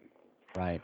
And then we read a little bit further down, same chapter, verse 44. Then he said to them, these are my words I spoke to you while I was still with you, that everything written about me in the law of Moses and the prophets and the Psalms must be fulfilled. Okay, and then I'll read the next verse in just a second, but notice what he just did. What are the three things there? The law, the prophets, and the Psalms, or the writings. Mm-hmm. The whole Tanakh. That's the whole Old Testament. Yeah, the whole Old Testament. And then finally, is this something that is going to have to be forced into our brain and we need to really dig and learn? No. Verse 45, then he opened their minds to understand the Scripture. Yeah. I think church orthodoxy over the last 2,000 years, not that there hasn't been plenty of disagreements and things, but sure. I think when you look at how the church has been unified on some real clear essentials, I think that testifies to the Word of God being, it doesn't change. Yeah. It does not change. Yeah. And there have been intellectual men who've butchered it, and there have been very simplistic men who've properly interpreted it, you know? Yeah.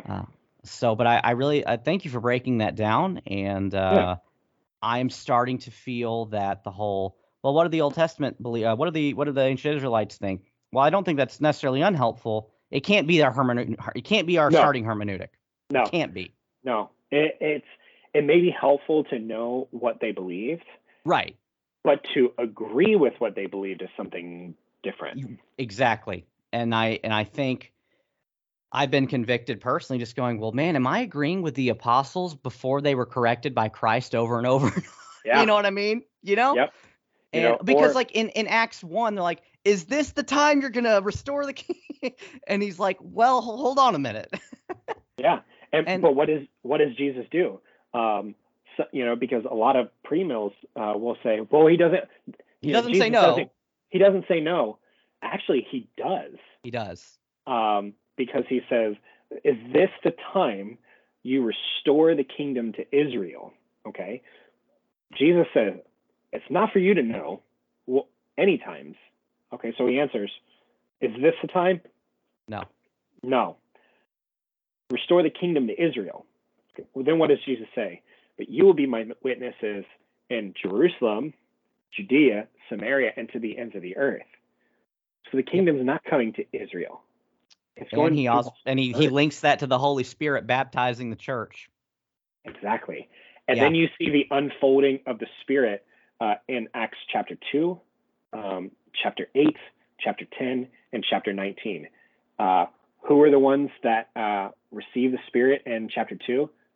Jews. Who was it that received the Holy Spirit in chapter 8? Samaritans. Yep. Who was it in chapter 10? God-fearer Gentiles. Who was it in 19? Gentiles. It's a beautiful chronology. There's a real chronology right there. Yeah. And I actually think there's a lot of interesting discussion, and we don't have time today. We're almost finished here, but with the Jewish people still kind of felt like they were in exile.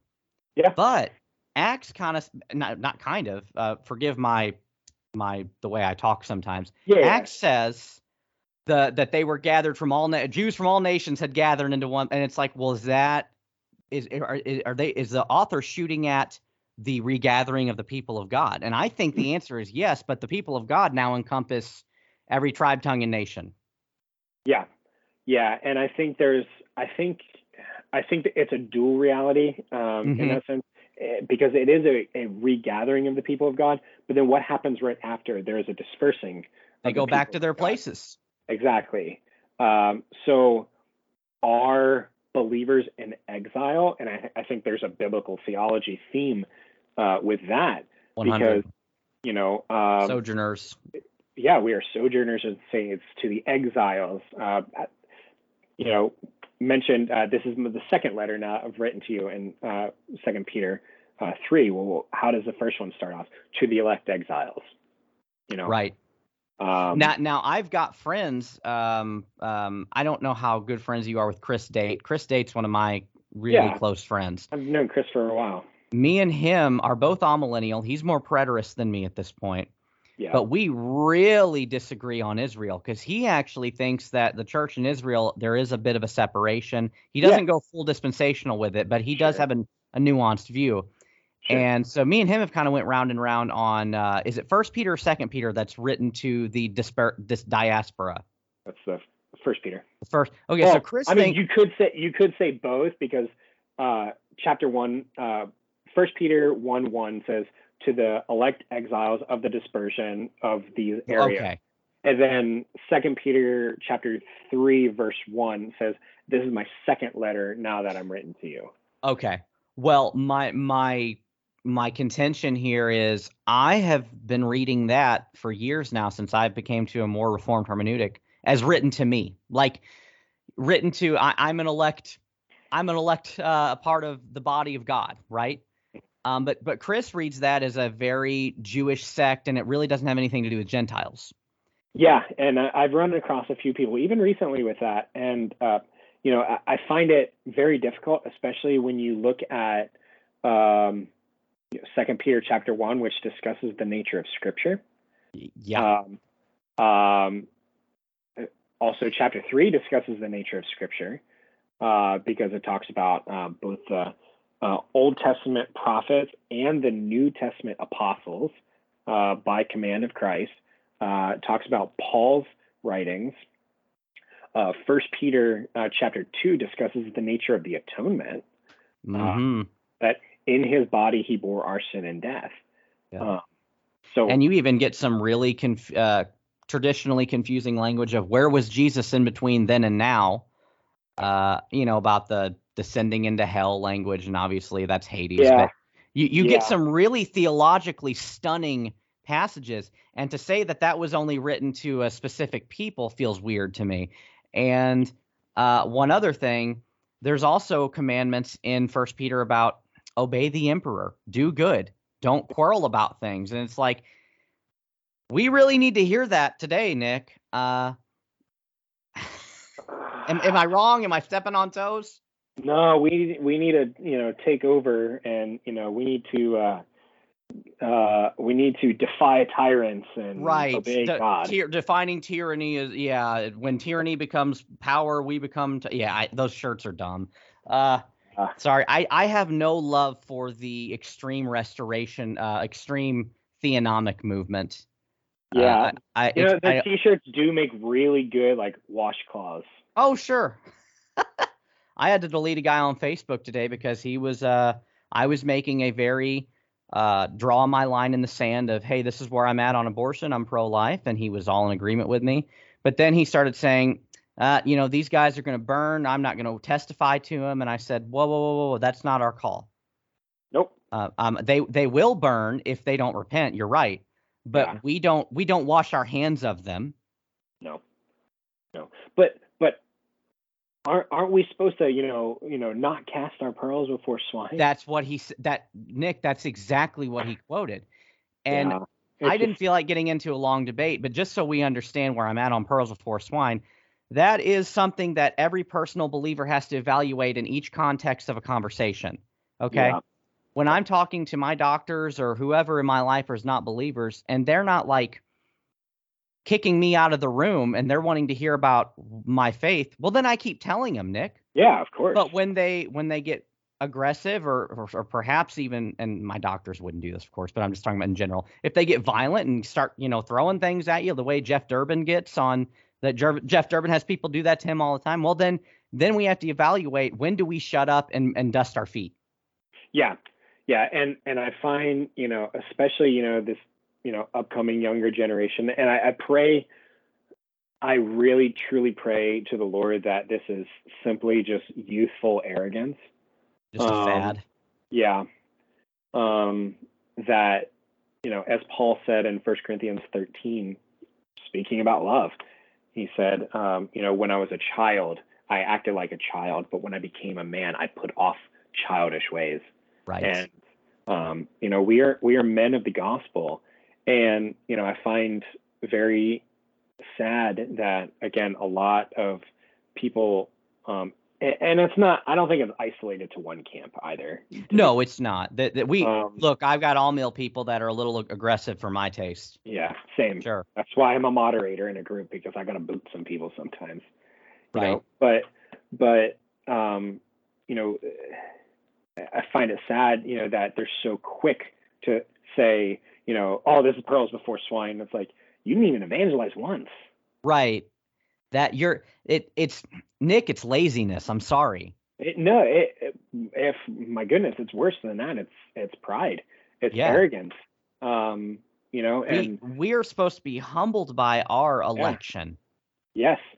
And the Lord will not stand for that on the day of judgment. Sure, you're going to get in, but as if one who escaped a fire. Right. So, yeah, I mean, that's powerful. But, and I know I have to personally answer to God for times I've thought like that. But same. I think we need to encourage our brothers and sisters to mature in the faith, to not be doormats. Okay, I'm not a pacifist. Yeah, no. I feel like I feel like the extremes always malign us to one side or the other, and I'm like, whoa, hold on. I own a handgun. I'm going to defend my wife. I'm going to do the things that the Lord has called me to do, but I'm not going to go storm Washington about it. Yeah. Sorry. Yeah, I mean, as you saw just before the recording started, my shotgun's literally sitting about like 6 inches. I have a shotgun and 2 rifles. You theonomist. Yeah. So closing out the man of lawlessness, what do you think about the papacy thing? Because I actually have a soft spot for that view. So I had mentioned, that when I got saved, I was a charismatic, but I was actually raised Roman Catholic. Yes, sir. So while a part of me wants to just angrily recoil and be like, yeah, he's the Antichrist. Yeah. Not so much. I don't see the definite article for Antichrist. No, there's not. There's not. You're right. And Antichrist spirit, first of all. It's a concept, not a man. So do I think the idea and the office of the papacy is Antichrist? 100%, yes. Oh, yeah. Same. Absolutely. So with that said, is the Pope the man of lawlessness? Or using the preterist? So the historicist normally says that the Pope is the Antichrist. That's generally their argument. Again, generality is not always the case. We're painting broad brushes here. We're not trying to shoot at individual people. Exactly. Yeah. Preterists a lot of times say that this is Nero. Yes, I believed that. I used to make the claim that 666 is Nero, is gematria for Nero, and then I even asked Stephen Boyce about the manuscript. What was it in? 1. Yeah, 616. I don't remember the tradition it came, the manuscript tradition, but either way, you can both make that Nero Caesar, and I always found that powerful, but I don't find it as powerful as I used to be with all the other evidence. How do you feel about that? So, do I think Nero was an antichrist? Yes. Yes, sir. Do I think that he was a man of lawlessness? Yes. Now, I think that might answer your question a little bit more. But I want to go to the text Okay. before. So it's 2 Thessalonians chapter 2. I want to kind of isolate here on verses 6 through 8, because I think that really answers our questions here. Thank you. It says, and you know what is restraining him now. So remember that. So that he may be revealed in his time. For the mystery of lawlessness is already at work. Only he who now restrains it will do so until he is out of the way. And then the lawless one will be revealed, whom the Lord Jesus will kill with the breath of his mouth and bring to nothing by the appearance of his coming. Sounds like Satan himself, if you ask me. You know, it really does. Riddlebarger kind of takes that view. I don't know if you've ever heard his lecture on it. Yeah, he's got a book called The Man of Lawlessness. And that's pretty much where he goes. Now, I would agree with him also that this is, again, almost a recapitulatory figure. Yeah. Because I said, remember this. Look at verse 6 real quick. And you know what is restraining him now. So he is now restrained. Mm-hmm. Right? And then it says, and then the lawless one will be revealed. 100%. So we see a now, not yet, and not yet reality with the man of lawlessness himself. So it seems that this is either, we could say like some sort of like eternal being. So it could directly be Satan. Or it doesn't necessarily have to be mutually exclusive either. Mm-hmm. That it's a recapitulatory figure that one was restrained, and then there's going to be another one that is revealed, and then another one, and then another one, until there is a capstone, noting verse 8, and then the lawless one will be revealed, whom the Lord will kill with the breath of his mouth, and bring to nothing by the appearance of his coming. The reason that I am sympathetic to the Riddlebarger view, if we'll just call it that for this episode, that this could just simply be Satan himself, is the language of being bound, being restrained, the language of being unrestrained, and the rebellion could go hand in hand with Revelation 19 and 20. Yep, that's exactly right. And we also see, Jesus himself says, how can I how can someone plunder a house unless the strong man is first bound? 100%. I've always connected that. Yep. So that's why I would say it's a both and, that it's both Satan and historical figures throughout time. Right. Who were emboldened and empowered by Satan himself, and they were doing the will of Satan, thwarting the church. Yep. Exactly. And whether that's an end time event, whether that this one world order thing comes together, which I don't really see. I struggle with that. Right. I struggle with it, but I also don't, I see evidence to see it real too. And I just kind of leave it to the providence of God, and I'll be humbled. But the thing is, let's just say the dispensational system of the one world order led by a leader that could be very well right, but it's going to be Satan himself brought to his knees at the end of the day. Yes. And they say that too, by the way. Yeah, agreed. I don't want to disparage them inaccurately. But yeah, but with that said, I think this passage does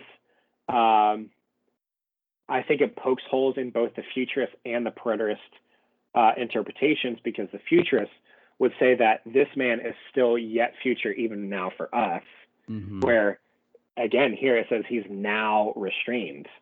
And Paul seems to think he's present. Exactly.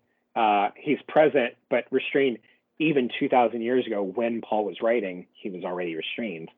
But then he says, then he is yet to be revealed. So then that part actually pokes at the preterist understanding. There's only one person, so I'm not going to say this is a preterist view, but there's one person that I was discussing, and they said, yeah, but that was because this letter was written before Nero came to power. Okay, so they would put that with Nero as well. Yeah. Okay, then the question is, did Nero commit suicide, or did Jesus kill him with the breath of his mouth? Yes.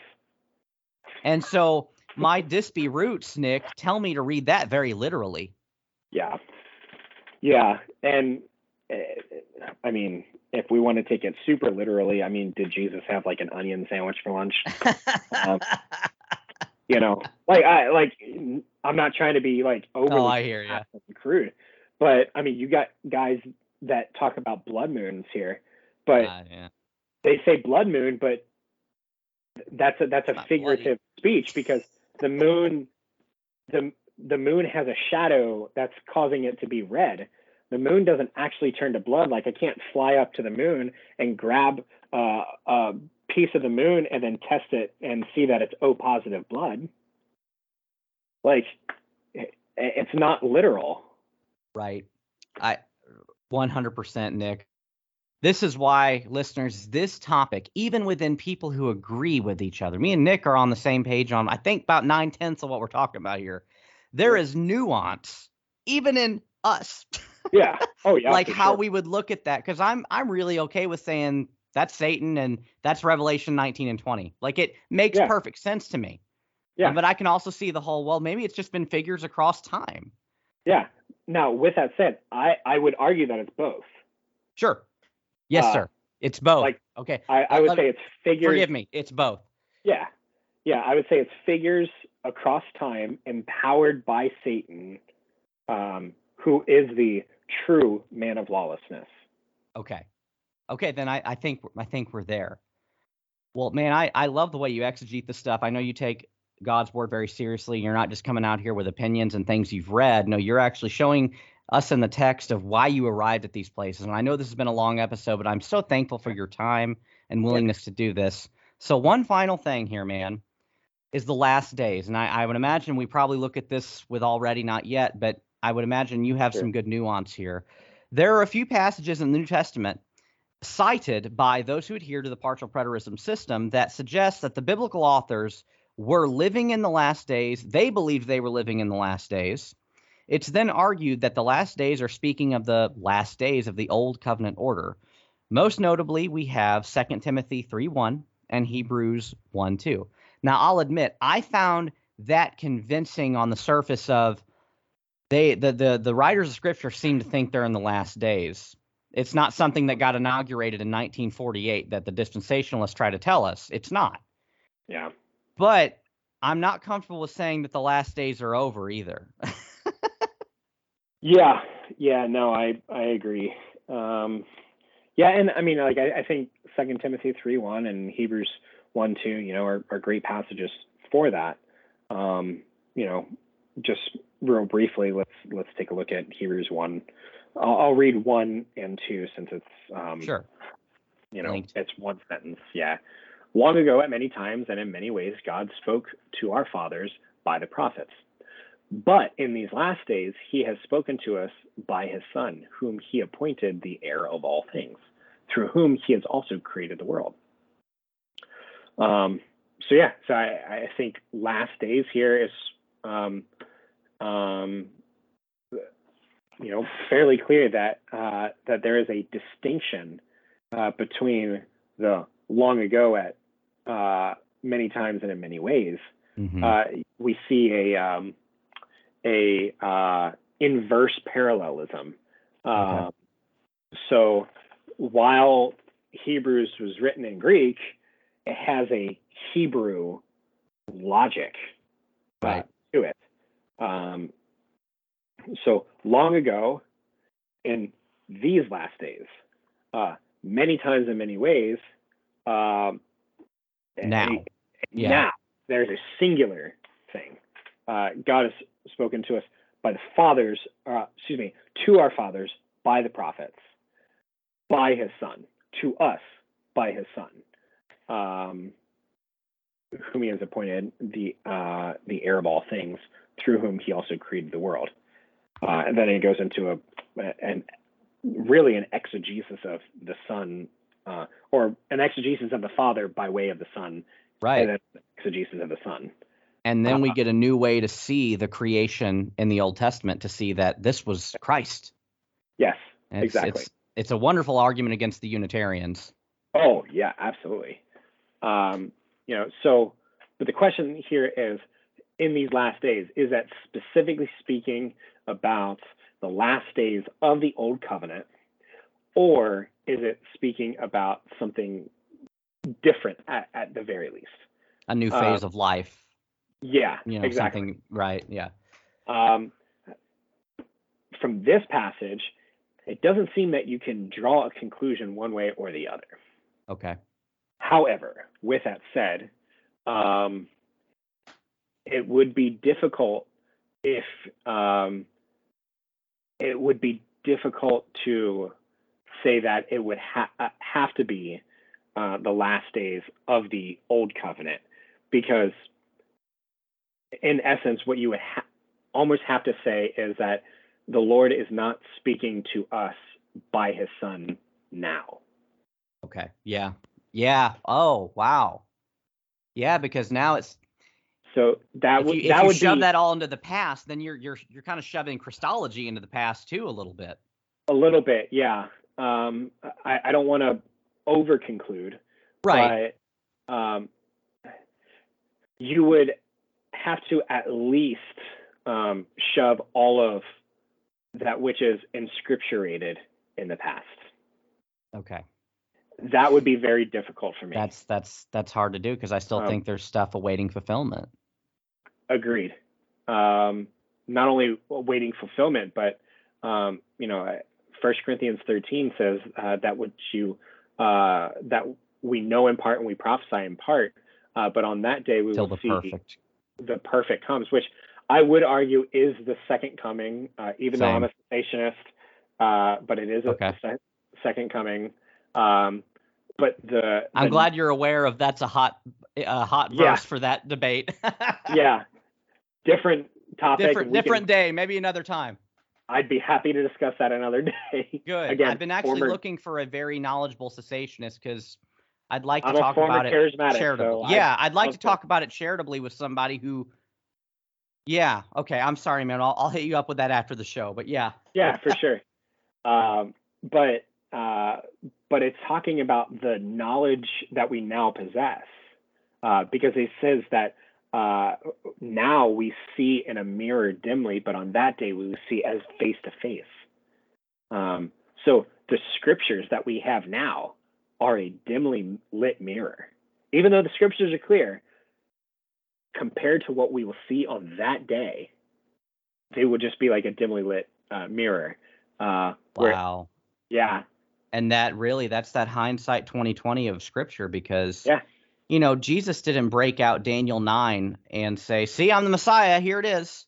No, he didn't. And he did open their minds to what all the scriptures had said prior, and that's all they needed. But even what we have now isn't the full revelation of what's to come. And I know that sounds a bit controversial, but you're right. We're still awaiting the eschatological consummation. Yep. We wouldn't be arguing about this stuff if we had already gotten there. Yeah, exactly. That is how we know in part, because we have, imagine, like, you can see somebody on the other side of a frosted glass. You can see the outline and the shape of them, but you can't see the details. That's where we are right now. Wow. That's humbling. It really is. Thank you for that. That is humbling. I've read that 35,000 times, Nick. and never really applied it to my personal walk and worldview with people disagreeing in their camps and stuff. I've never thought about that. And Vern Poitras wrote a book called Symphonic Theology. You can have a trumpet over here, and then a French horn here, and then a clarinet and a flute, and then a sousaphone. And these are all different. And if they're all playing the exact same note, it's going to sound terrible. Right.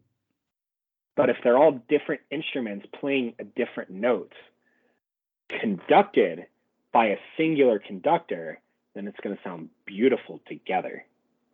Right. And as a musician, the one could be playing the root, one could be playing the third, the other could be playing the ninth or the fifth, and you're harmonizing. Guitar nerdiness here, but that's a beautiful analogy to how the church sees Scripture and what's going to be fulfilled later. I mean, that's great, man. You were such an insightful guy. I really appreciate. The reason I wanted to have you on the show is I've been reading and watching your stuff for a couple of years now. It's hard to believe, and I know you don't consider yourself a celebrity by any means, but you've been influential to me, and I really wanted to talk to you about this stuff because I know you're a deep thinker like me. You're nuanced. You don't malign and throw things at the wall and say, well, that's just how it is. You actually see all sides of this.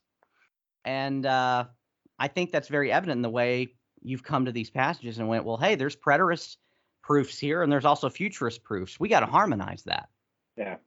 Well, Nick, thank you so much. And my final thing, y'all, if I can be Texas for a moment. Yeah.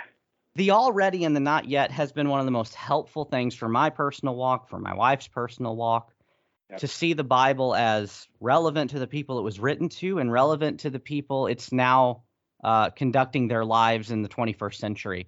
And I find myself defaulting to this more and more with certain passages and concepts. Feels more natural than just putting one thing in either the past or the future in a dogmatic way. Yeah. How do you parse this, Nick? Do you have any advice for people who maybe have just kind of grown up? I hate to use the word biblicist, but they just kind of read it one for one with the newspaper or whatever. Like, is there a book on this? What's a good starting point for someone who's just trying to figure this out for themselves now? Yeah, I mean, there's tons of good resources out there. I mean, I really like Sam Waldron's stuff. Oh yeah. He's got a couple books. End Times Made Simple, and then More End Times Made Simple. Okay. So I mean, those are a couple good ones, and they're pretty easy reads. They're not super hefty or anything like that. There's a new book that came out last year or 2 years ago now, by Jeffrey Johnson called The 5 Points of Amillennialism. I like Jeffrey Johnson despite his uproar in the Baptist community right now. Same. And so I always recommend Kingdom Come by Sam Storms. Kingdom Come by Sam Storms is very good. I think he's very insightful in some areas. He does. And he's preterist on Matthew 24, 100%. Yeah. He is. And, I disagree with him. And, He's a good brother, and I think he's done a lot of good work in this area. Absolutely. Despite him being a charismatic, he does a lot of good work. That's part of the reason I want to talk to you, because I like Sam Storms, and I read his book about the case for a prayer language and all that, and I'm not going to reveal where I'm at all that, but I have that right up there. Yeah. Well, let me just tell you, my family has charismatic roots, and I think I disagree with them, but I think I agree with them too. And I find myself torn on a lot. So I'd like to have a conversation with you about that sometime. But I'd be happy to. I think the point of my episode today was, does amillennialism require partial preterism? And Nick, what's the answer? No. It doesn't require a rigid partial preterism. I think it does require being open to seeing some fulfillments in the past, though. Oh, yeah. I think you definitely need to be able to have some sort of fulfillment already done. So as far as if I ranked hermeneutical structures, number one, modified idealist, but then number two would be preterist. Right. And then number three would be a futurist. Now, with that said, I know historicists really didn't get a whole lot of airtime in this. I would say because it's not popular anymore either, and we got to be really honest. Not. Yeah, exactly. But I mean, as far as that goes, I'd probably have that it'd be modified idealist, preterist, historicist, futurist. Futurist would be last for me. The reformers, even in their context and time, they weren't stupid, man. And I think they saw the Bible as a living book. Yeah. Well, I mean, I know they did. I mean, they yeah. The 5 solas of the Reformation tell us that, but you get what I'm trying to say. Yep. Nick, thank you so much. God bless you, brother. I would love to have you back on. I know you're a busy guy, but I thank you for your in-depth exegesis and talking through this with me, because I find myself kind of moving to the middle of the road on some of this. And I'm a very extreme person, and I tend to go towards extreme views. And I'm trying to reel myself in on a lot of things and figure out, okay, what is the black and white that I need to hold? And what's the thing that I can go, yeah, it depends on how you look at it. Sure. And if I can say one more thing, and then please do. So you asked, what are some things, and I gave a couple, works, but honestly, I think the first few things that you need to do is, one, recognize that God is the ultimate author of Scripture. When you do that, you will see that it is one unit. Amen. And when we do that, we can start seeing the parallel passages as one historical event, at the very least. The second thing is, if we claim to be followers of Jesus, then we need to follow Jesus. That means we need to follow what he viewed Scripture as. Theonostos. God breathed. Absolutely. And James White often says we got to look at the Old Testament the way Jesus did, and I think he's dead on. Yep, I don't think that leads to theonomy, but I think he's dead on. Yeah, agreed. And because what did Jesus say about the Old Testament? He said, have you not read when God said to you? Yes, sir. Wait a second. No, he said that to Jannes and Jambres. He said that to Pharaoh. That was Moses. Me. Yeah. But it's no. When he said to you, so Scripture is binding, as if God actually spoke it to you, which is very convicting. It is. And then we get into law and gospel. That's exactly right. And there's a really that's a fun conversation. But then finally, when we get Jesus's view of Scripture, then we get to a point we see Jesus and the apostles' hermeneutic. 100%. And and I think there was a book, by a guy named Abner Cho. Love the guy, love his work, but I do think he's incorrect in this, because he does state that we cannot have a Christological view of the Old Testament when we're doing it. No, we have to. Jesus directly contradicts this. I think, that's silly, man. I mean, I watched Chris debate a Unitarian named Dale Tuggy. Yep. And one of the proof texts Chris used as a platforming text was something Dale Tuggy had never dealt with before. And it was, Jerusalem, Jerusalem, you who kill the prophets. Okay. Yep. Now we know that's a whole Calvinism debate, but that aside, Jesus is talking as if he was active in Israel's history. Yep. Yes, he is. And it's quite a claim on Jesus's end. Yes, it is.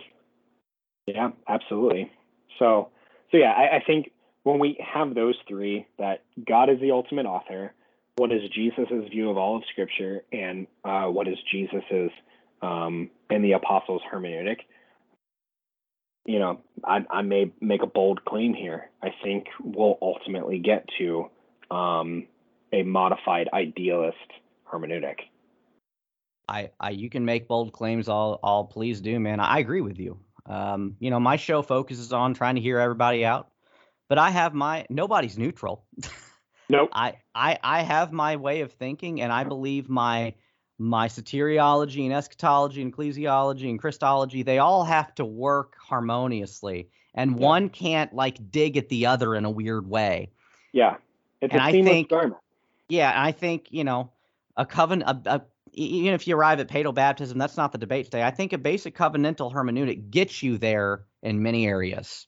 Yeah, agreed. And honestly, like, I think if we look at Jesus and the apostles' hermeneutic, I think we get a covenantal structure. 100%. And because of that, I think we get to amillennialism. I think we get to modified idealism. And I'm gonna poke at my Presby friends here, but I think you Credo-baptism. I think you get to credo-baptism. Buddy, I agree with you. I have went round and round with my friends on it. I'm kind of over the debate. I am where I am. Yeah. I have a lot of dear Presbyterian pastors and friends in my life who I think are standing on the Word of God tremendously. Oh, they're going to be closer to the throne than me. 100%. Yeah. I just disagree on ecclesiology and ordinances. Absolutely. But you and I both can say that, heaven is a regenerate church membership. Yeah, and I'm sorry, I believe the new covenant is that precursor to heaven's membership. Yep. And while I understand, I don't know if you got to listen to Doug Wilson and James White debate Paedo Communion. That was fun. I haven't yet. While I understand how Doug Wilson can be very convincing on these things, it ultimately comes down to who's in the new covenant. Because, and then it gets hard because it's like, well, you at least affirm, Mr. Baptist, Isaiah, that you're currently going to church with people who are in your church that aren't going to heaven. And I said, yes. Yes. But they're not in the new covenant. Yes, correct. They're not in the new covenant. Correct. They're hanging out with the community, but they're not. Christ is not interceding for them. Correct.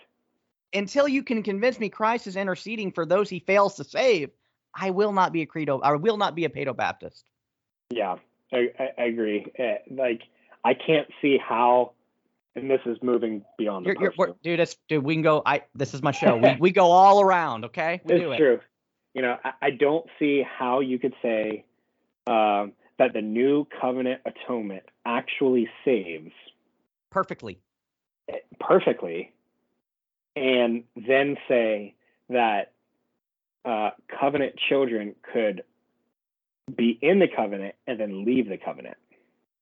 Right. And the most convincing argument I've heard, and I give him this, I've read some, was it Brandon Adams? I think Brandon Adams responded to this.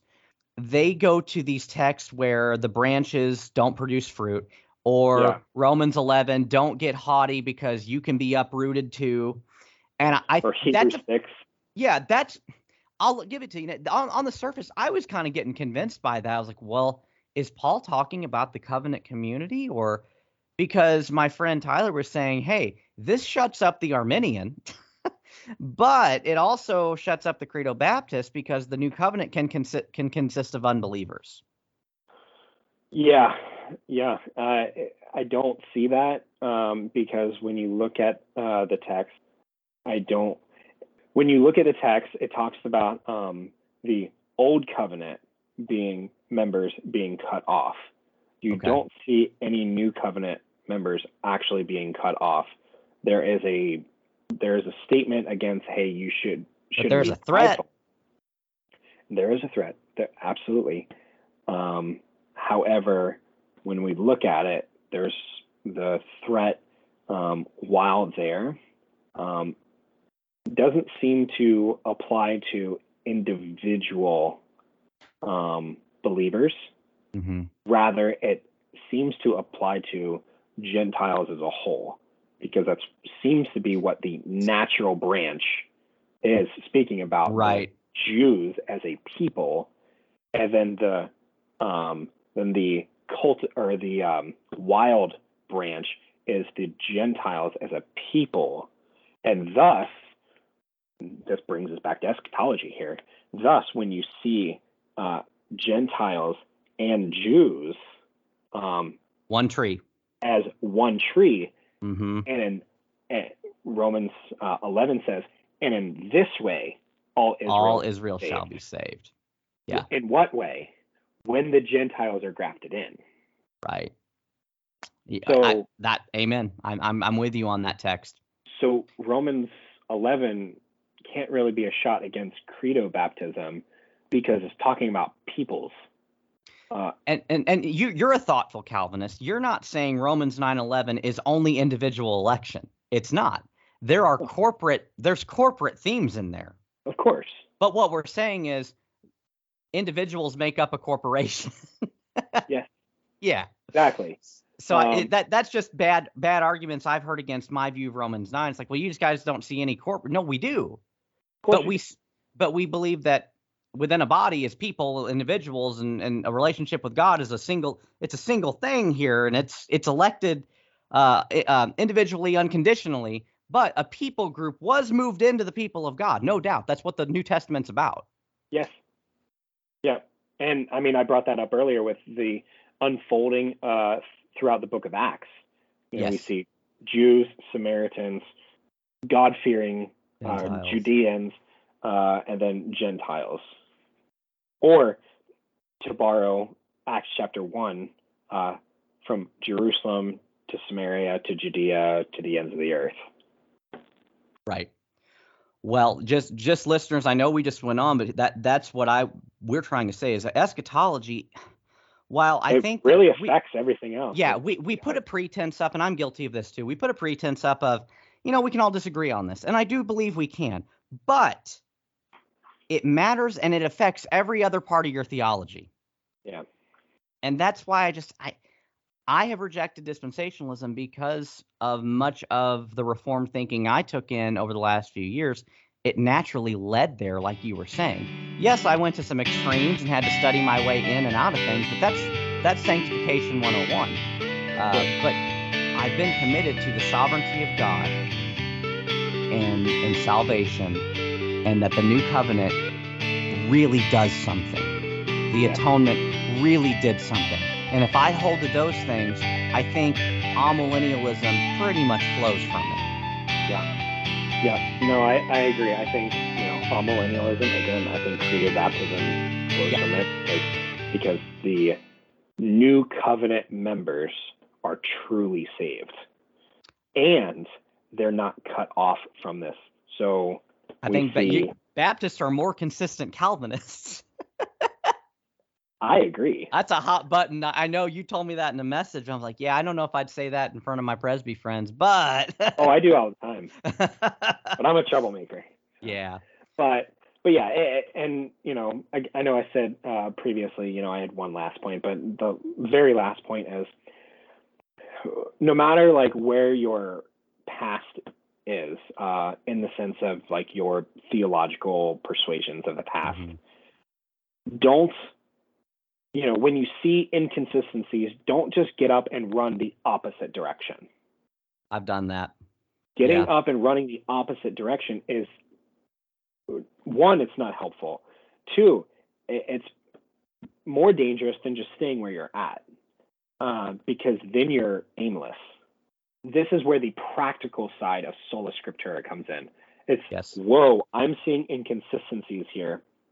Let me go to Scripture. What does Scripture say about that? And it's system inconsistencies from man. Yep. So I like that, Nick. Do you mind if I holster that 180 analogy for somebody someday, and I'll give you the credit for it? But I really like that analogy. With all my heart. Okay. Well, everyone, thank you for tuning into this, I know, long and technical discussion, but this is how it has to be talked about. This is why Nick made the time for this, and I do appreciate it so much. Until next time, folks, it depends on how you look at it.